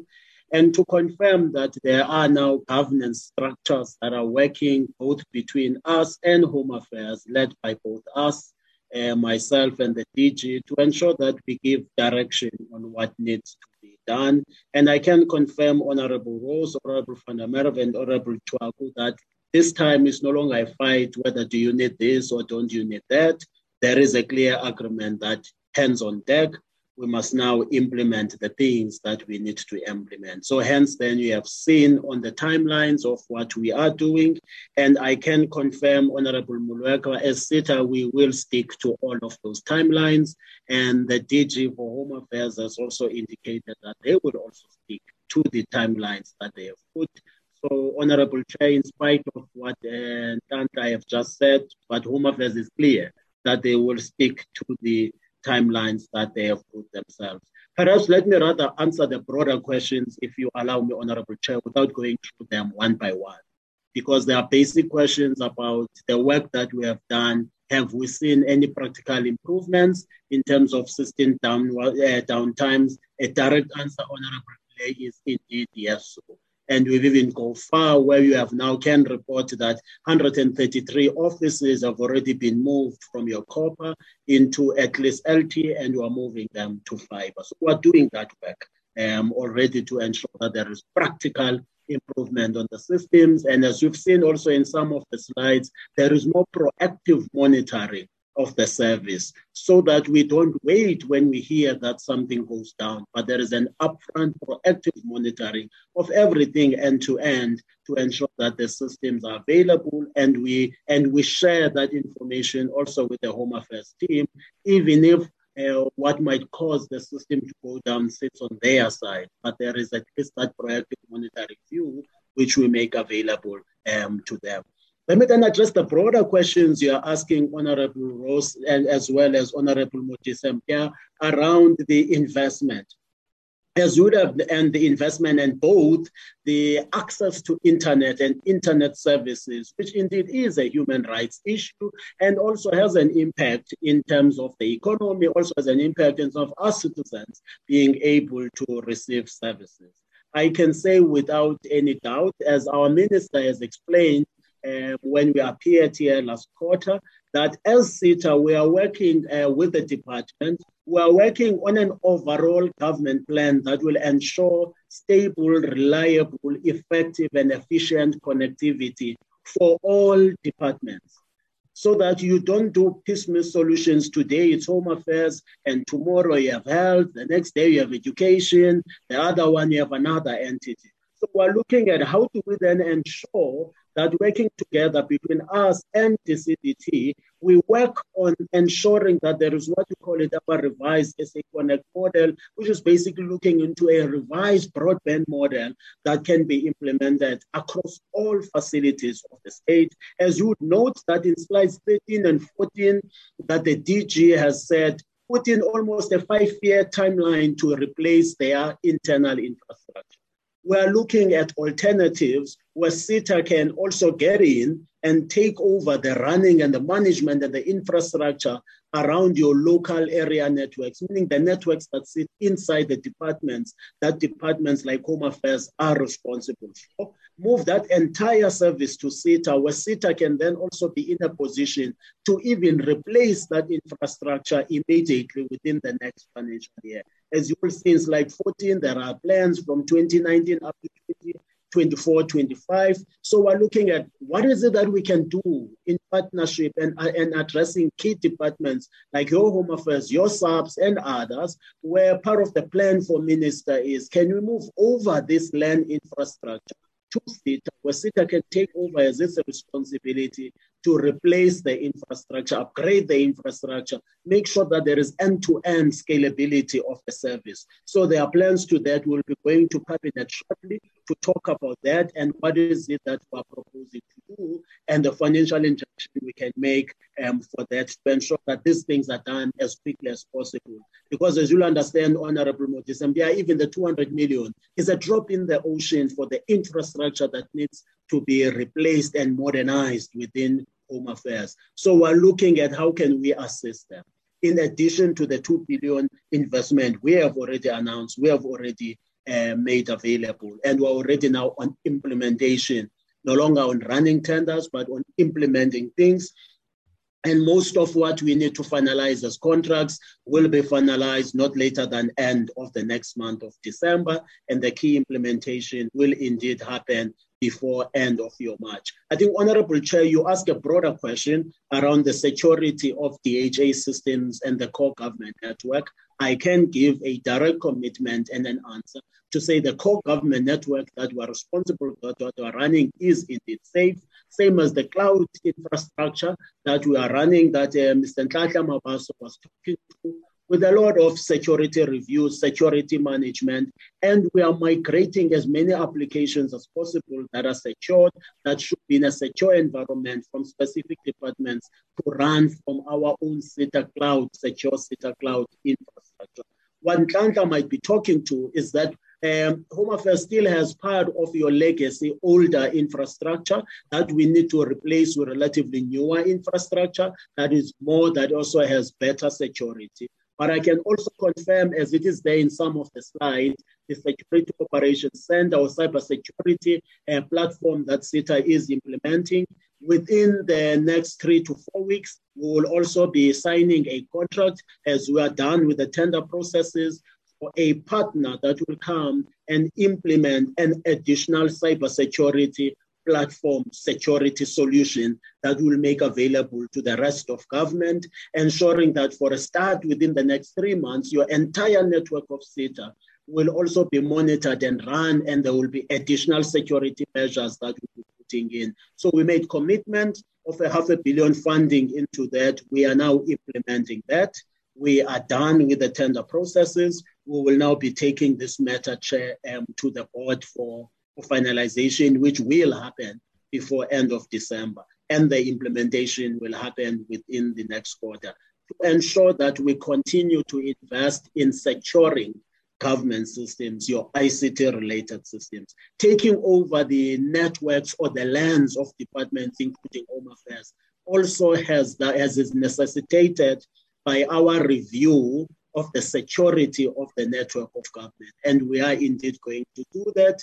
And we do have financial resources within SITA, as well as human resources, to ensure that we monitor any security. So I can confirm at this stage that there are no security incidents, Chair, that we have seen that are going on the network of Home Affairs that will affect the systems of Home Affairs, or security incidents that are happening on the core network of SITA, as we have resources that are monitoring the network of government, what SITA is responsible for in its entirety. I think let me rather stop there, Chair. And if there are any questions, we will take it from there, Chair. Thank you, Chair. Thank you, Mr. Case. Just to go back to you, Mr. Case. So are you ascertaining that I'm trying to make sense on the statement, on the response of Mr. Nhlanhla that the system are not fully secured. Is the same view that SITA is holding? Thank you very much, Chair. All right, thank you very much, Chair. So the view that SITA is having is that you can never stop investing on securing the systems of government. And I can put it in writing if it needs be, that the systems of Home Affairs are secure. However, SITA and Home Affairs will keep on investing on additional security measures of our system. So hence I want to put it, that's why, Chair, I'm saying it the way that I do. Because it will be very reckless of me to say that the systems of Home Affairs are not secure. It will be a very reckless statement for me to put without any proof of that. But I can give a commitment and an assurance that for the work that we do, the core network of SITA is secure, same as the systems that Home Affairs have. But we believe that we should continue to invest in that security. It covers a lot of things, Chair. It covers antiviruses. It covers your fingerprint biometrics. So there is a lot of things that we're doing. Those criminals are not sleeping. They are thinking of new ways of penetrating our systems. And it is for that reason that SITA is clear that we will keep on investing more than 100 million a year on continuous security of government systems, both for us and for clients like Home Affairs, Chair. I thank you, Chair. No, thanks. I think I'm getting both you and Mr. Nhlanhla. I think you're articulating proper. I think I'm now clearer on the intention of Mr. Nhlanhla's comment on the response. The chairperson of the board comments on the issues, Mr. Tsege.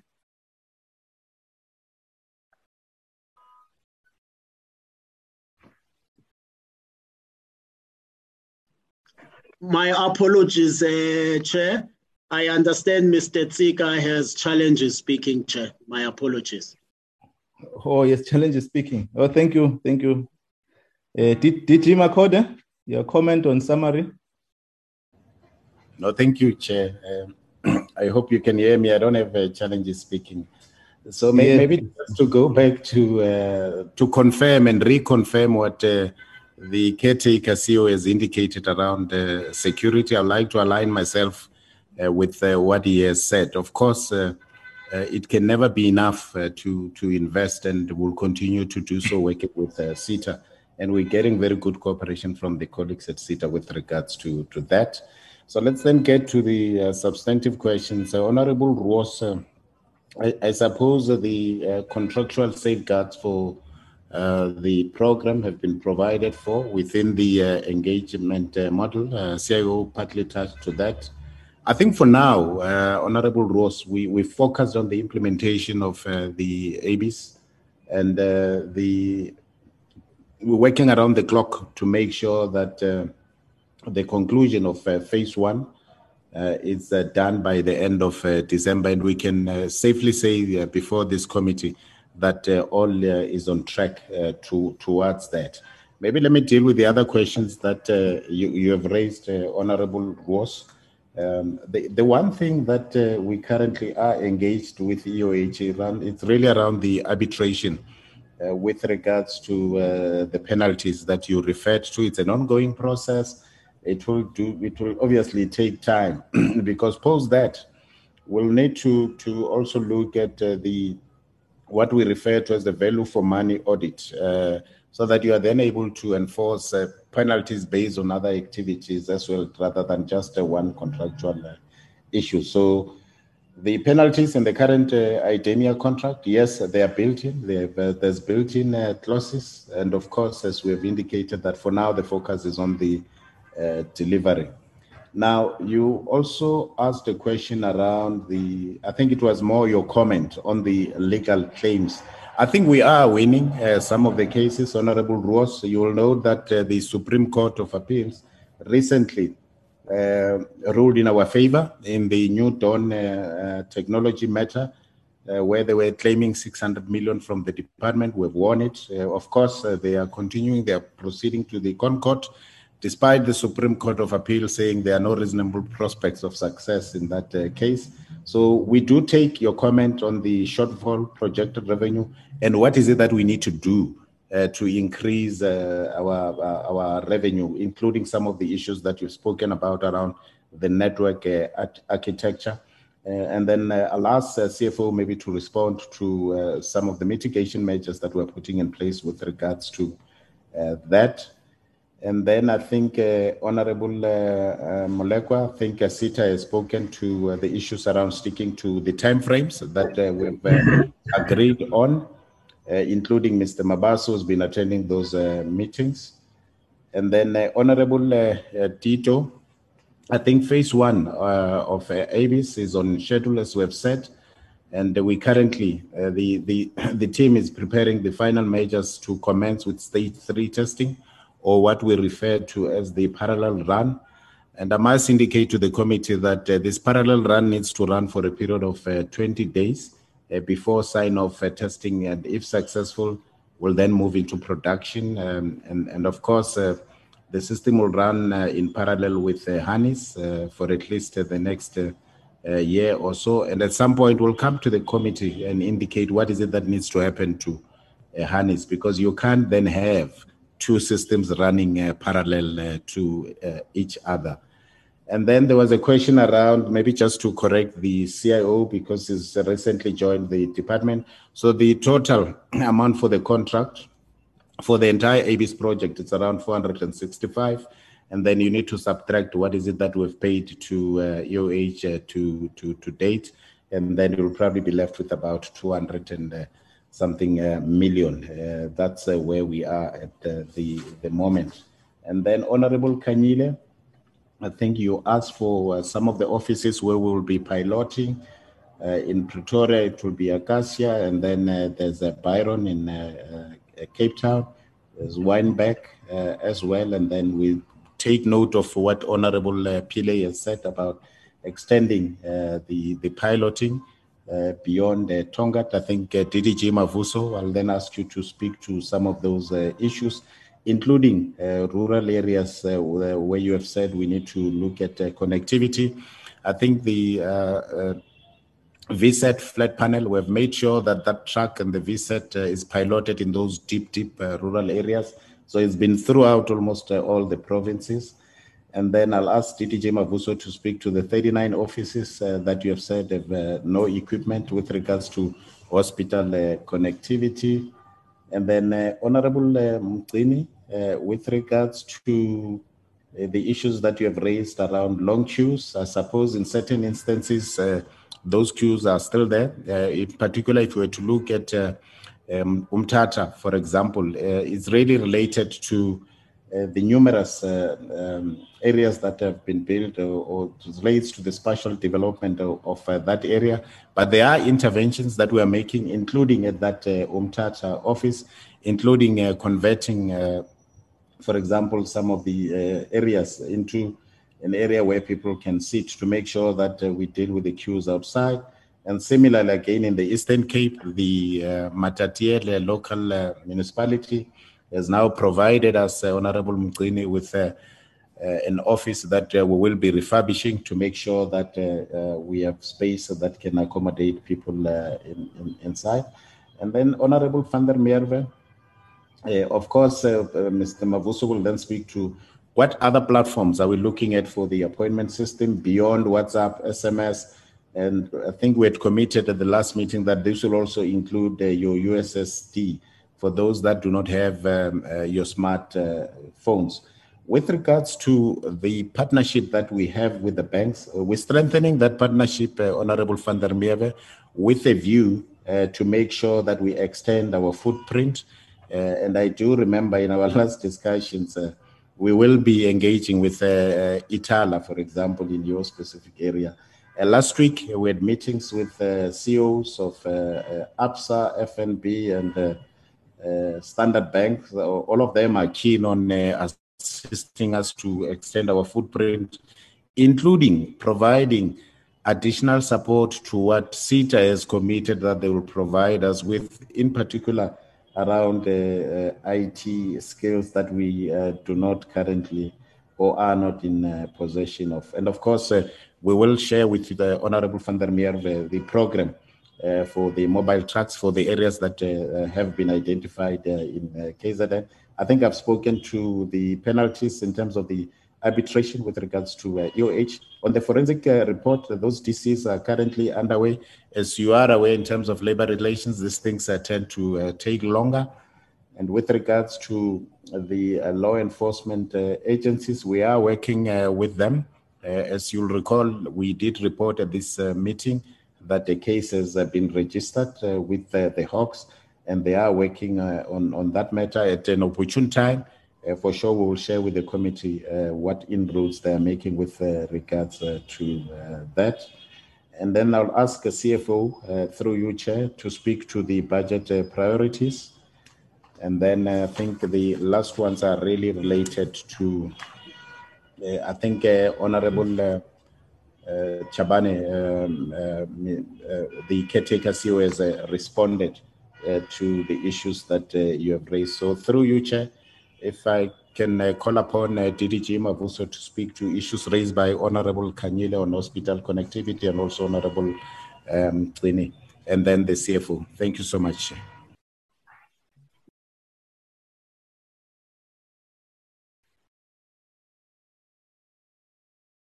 Chair, may I proceed?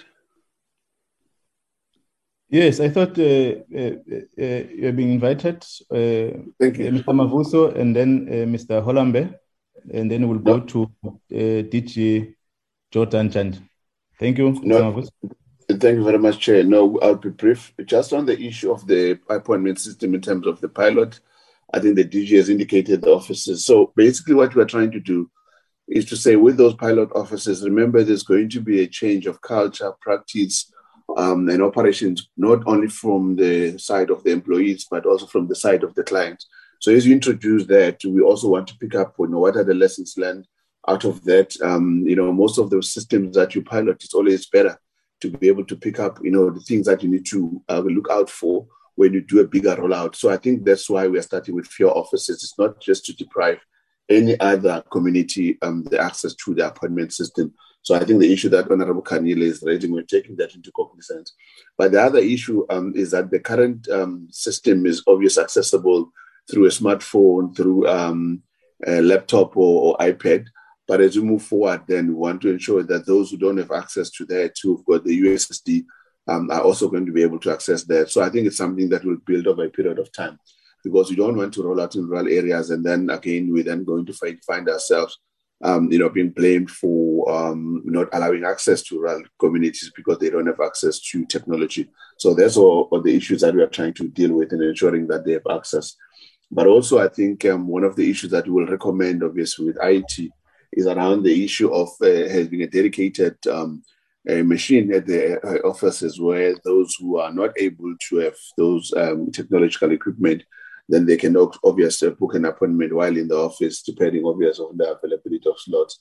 So that's just the one issue. The second issue is, I think Honorable Pillay raised an issue around the plan for modernizing or other offices.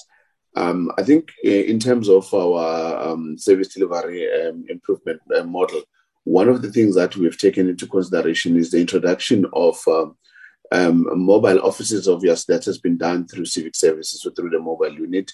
But also from channel management, what we are looking at is to also introduce other types of offices, not the bricks and mortar, but your kiosk. So a lot of work that has been done in that regard to ensure that we have a kiosk where clients can be able to self-service. So this is another way of modernizing. We are busy with that process. So I think at the right time, we'll be able to also come and tell the community where we are in relation to that work. And then the last point on the issue of health facilities, yes, that's correct. There are health facilities that are not able to issue birth certificates on the spot, but we are offering the service there. That's why we've indicated that areas where you collect. So those area offices that we've highlighted, we are going to be sending equipment to ensure that they're connected. I think our biggest shortfall or the challenge is that this project was not funded from the baseline, from the onset. It was funded from the self-financing. Unfortunately, from 2020, 2021 financial year, we saw a huge decrease. I mean, our projection for self-financing was to collect revenue to the tune of about 1.1 billion rand. We could not even collect half of that from foreign service due to a lockdown and other related issues. So it impacted not only on this project, but on other projects that are reliant on this particular financing. So it's something that I think we're now looking at, of ensuring that at least at the bare minimum, we reprioritize within the baseline to ensure that we can fund this. Thank you, Chair. Thank you, Mr. Mavuso, for that responses and commitment to the issues. Mr. Hollambe. Chairperson, good morning, and thank you for the opportunity, and also good morning to the colleagues in the meeting. Chairperson, I want to start off where Mr. Mavuso just ended on the issue of the non-modernized offices. Chairperson, the current non-modernized offices physically do not allow us to expand those offices to modernize them. In other words, they're just simply too small or inappropriate. In order for us to build a new office, and I'm going to use the example here of a small office, Chair, will cost us about 30 million rands per office.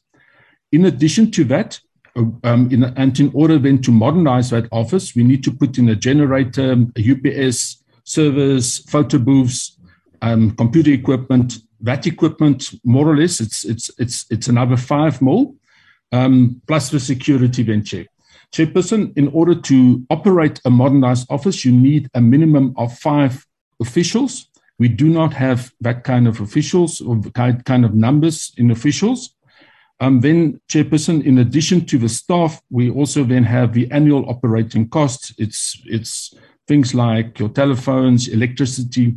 If you cost that at 2 million rands, Chair, it takes you to a considerable sum.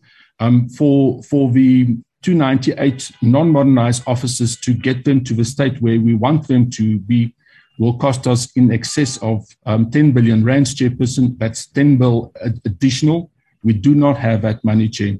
Chairperson, for the current financial year, and just to give an indication of timeframes, we are able to modernize 3 offices. It's Mokopane in Limpopo, Thohoyandou in Limpopo, and Taung in Northwest.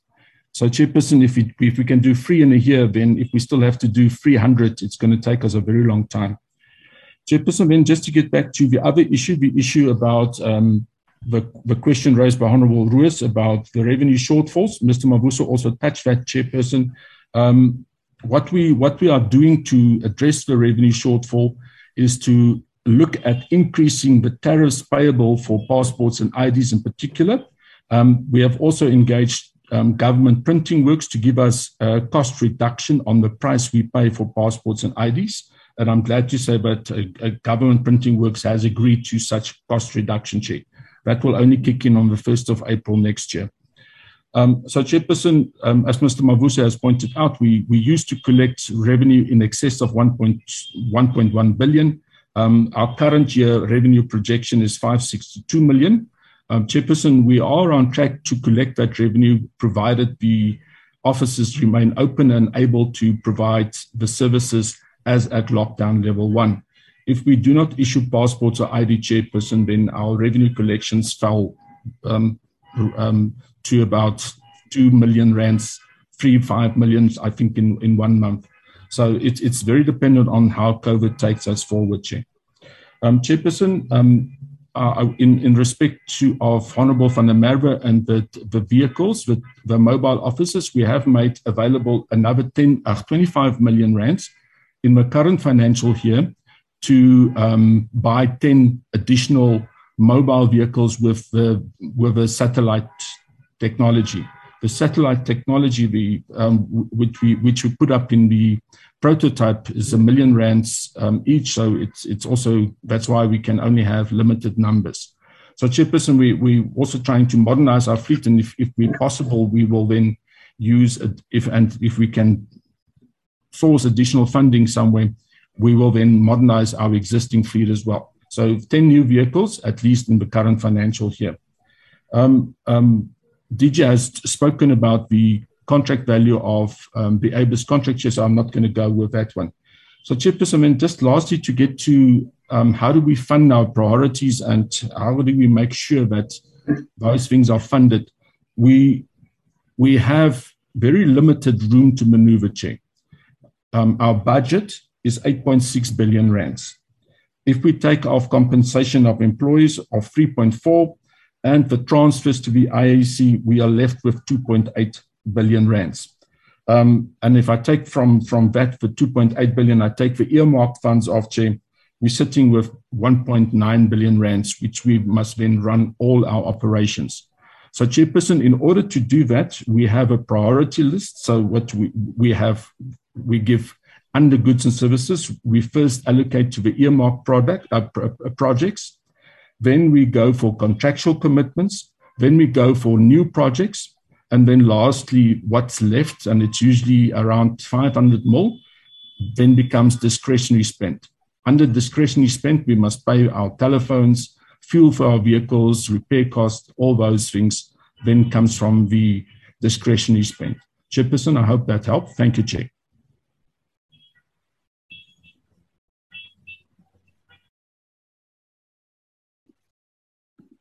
Thank you very much, Mr. Holombe. DG, Ms. Jordan Jani. A very good morning to you, Chair, and greetings also to the honorable members on the platform. Greetings to the DM of Home Affairs and to my colleagues. And the chairperson, let me recognize the chairperson of SITA. Chair, I think there was only one question directed to the department, but maybe just to start off with, to echo the sentiments being shared by all those who have been working on this program, to say, as the department, we believe that the success of this project is very critical for us, especially also from the department, as we seek to achieve the MTSF goals. We also know that the Department of Home Affairs is the custodian of government data. And therefore, it is important that we ensure that it is on a secured, reliable, efficient, as well as an agile network infrastructure. And the connectivity, therefore, to all Home Affairs officers, coming now to the point that has been raised by Honorable Ross, is very critical for us. So where are we with regards to the SA Connect project? As you would know that as government, we had committed to connect all government institutions, schools, as well as public health facilities, as well as other critical government offices. Chair, we've done a pilot to which we've connected just less than 1,000 sites across the country through the collaboration with SITA as well as BBI and Centec. Working also with the SMMEs, I would like to emphasize this because I think it's very important that we bring in all the industry players in the ecosystem, including obviously the small, medium enterprises. What we then did following the successful pilot in the 8 districts is that we went to come up with a feasibility study where we are trying to put up a proposal for funding. Due to the fact that the government fiscals are constraints, we are now looking at a public-private partnership. So we've had to review our model, honorable members, to then ensure that as government maintains the core network, as the backhaul, as we call it, we are also then able to collaborate and bring in other players. The model that the Honorable Minister of Communications and Digital Technologies, Ms. Njabeni, has been looking at is to then see how we can look at all of other government's infrastructure, as government has invested extensively on infrastructure, aggregate that and see how then we can expand on the connectivity and connect those sites that haven't been. We're in the process of finalizing that business plan and costing it together with all the critical and working with the critical government departments. And we are wanting to introduce, therefore, policy instruments that will ensure that as government we would have ease access to any infrastructure that is owned by government or a state-owned entity, as we want to expand on infrastructure connectivity in the country. And we want to go further to then say that infrastructure connectivity should go beyond and actually connect other public facilities, but more so as we move towards a digital society, we want to ensure that that connectivity reaches also the communities, especially in the underserved and rural areas. We will be piloting one such an example where we want to expand the connectivity to your townships and rural areas, and see how then the effect of that, and hopefully we will be able to showcase this to even the private sector to bring them on board, especially other players such as your internet society groups, to then ensure that there is Wi-Fi access widely available within our country. So, Chair, as you also indicated, this is the plan. We are finalizing it before the end of this year, and we will be presenting it to our portfolio committee. It forms part of our revised strategic plan and APP as a department, and we would be more than happy to also share this with you when it has been approved by Cabinet with the members of the portfolio committee. Thank you very much. Thank you, DG, for your response and comments. I'm going to invite Deputy Minister Njabulo to do closing remark on all the issues that have been raised. And if he has to respond to some of the issues, DM, you will respond, then we will work towards adjourning the meeting. DM. Thank you very much, Chair. I think the first issue is around the issue of targets.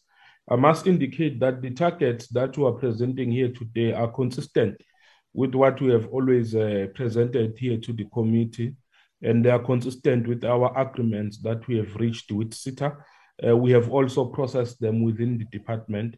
I understand that Mr. Mabaso is new and might have some concerns there and there, but in terms of the structure of how we are working with these targets, and he will also have to make sure that we implement these targets because they have long been preset, and we have already made milestones towards the achievement of these targets. I think the progress that we have made cannot be ignored in terms of how we have moved with all of these targets, and we do believe that we are still on site, and I'm happy that SITA has also confirmed that we are in line with those targets. On the issue of security, Chair, I can confirm that Home Affairs systems are secure, and that is why we have not had major problems in terms of security. If you look at other institutions, even in the private sector, they have been struggling with regards to security breach as well as data breach, but we have never had that as a department. But there is a need, because you can never say at any given point that you are 100% secure. There's always a need to consistently upgrade your security. And I'm happy that when we're making reflections, we did indicate that we need to consistently improve our security, because those who are in the business of compromising security, they are always looking at new ways on how they can do it. So you have to always improve and be a step ahead. And that is why we are investing in infrastructure that will make sure that we are more secured. So it does not mean that we are vulnerable. We are not vulnerable as a department. I think the issue of legal challenges as raised has been dealt with. We have taken a no-nonsense approach in terms of how we deal with legal challenges, because we have seen the results that it brings, not just only in terms of how we look, but even in terms of our financial performance. You will have noted that previously we were sitting with a huge contingent liability, which was a result of the court cases that we were facing. So our commitment and our determination to deal with these court cases, like the New Dawn kind of a situation, has really showed that we mean business in dealing with these court cases, and winning them is also a plus for us because it also builds confidence that we're able to deal with the problems as and when they arise. I think Honorable Ross is quite correct. The need for self-funding is very important.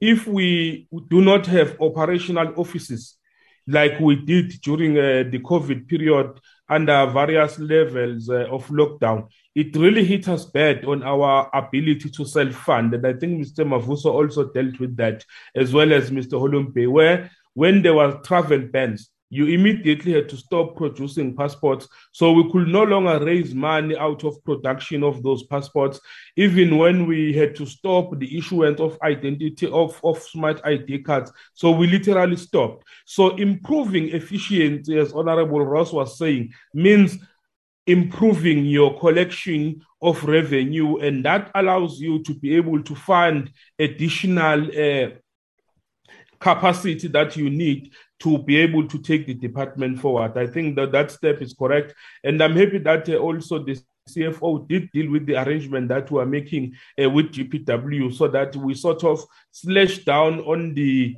cost of production of these documents and be able to get more funding from there and fund more innovative ideas that will take the department forward.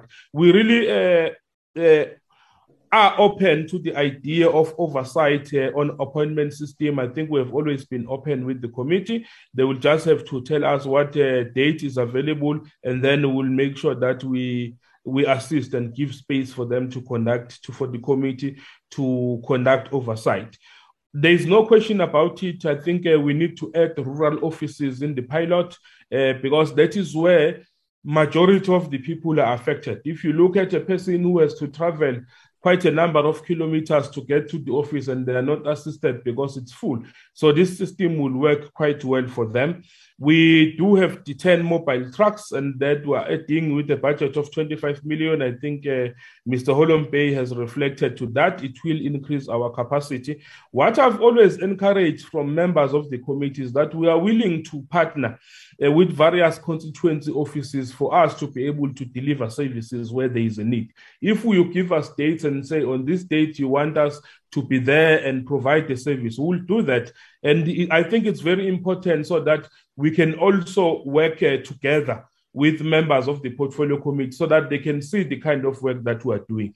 But daily we do dispatch the trucks for them to do their operations in schools, in rural areas, particularly when we were faced with local government election. We had quite a huge demand for identity documentation. So we're able to use those trucks. In instances where our offices will have broken down, we will also have that intervention in forms of truck.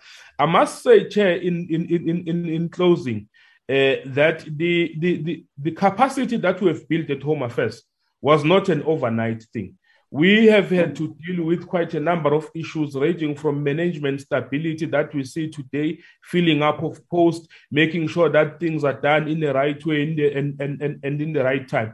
And I think even the presence of the full-time of the DG has also helped us quite a lot to make sure that we now run a stable organization that can be able to make commitments, stick to those commitments, and make progress. And I think it is quite glaring that we are able to then see the progress that we have made over the past couple of years, and particularly in the past couple of months. And for that, we really appreciate the support that we have been consistently given by the portfolio committee. Thank you very much, Chair. Very much, DM. Thanks very much, members. Thanks very much, DG Jordan Jani for leading the delegation, and DM for leading this delegation. The presentation which was presented to members, they've interacted with the issues raised, the recommendation, and I think we think that the collective of members of the committee do appreciate the progress work so far that you have demonstrated in this meeting. We'll then observe the process of implementation, where the challenges, the committee as a collective with yourself, we need to come together to strengthen the work of the department and SITA. We're happy that there's a joint effort from the department and SITA to respond to the issues that we have raised in the previous committee meeting. We want to thank you, members of the committee and the deputy minister and your team for this presentation. We'll monitor, obviously, the implementation phase and identify where there are challenges, where members have recommended in terms of the area of offices piloting. We think that you will take that those recommendations and for implementation. We will, Deputy Minister, obviously, in the SITA, reconvene this item in terms of progress implementation in the middle of 2022, just to check and also get into the space where you have presented here. And I'm sure members will then get into the ground to see practically in terms of the issues that you have raised, whether at the ground phase of is this process working. So we think that we'll reconvene this session to get the implementation phase on the matter. We want to thank all of you who attended this meeting and honorable members. I want to check, Mr. Matons, if there's any other announcement or item that you need to do. Mr. Matons? I can. The announcement that I have is that next week we have invited the Minister of Home Affairs to brief the committee on the Ministerial Advisory Committee report that dealt with the electoral reform. And then also that last night, the department also sent a letter and the report and the bill to amend the Electoral Act to allow independent candidates to participate in the national provincial elections. It has been sent to the Speaker. So, and then you as a chairperson, you have been copied. So we'll be monitoring that process as well to check if the office of the Speaker will table that the bill to be discussed by the committee. That's all, Chairperson. Thank you very much, Mr. Matons. That is an announcement of the committee members. The meeting stand adjourned if there's no any other matter. Thanks very much. Thank you, Chair. Thank you, Chairperson. Thank you, Chair. Thank you, Chair. Thank you very much. Bye-bye. Thank you, Chair. Thank you, Chair. Thank you, colleagues. Thank you. Bye. Thank you.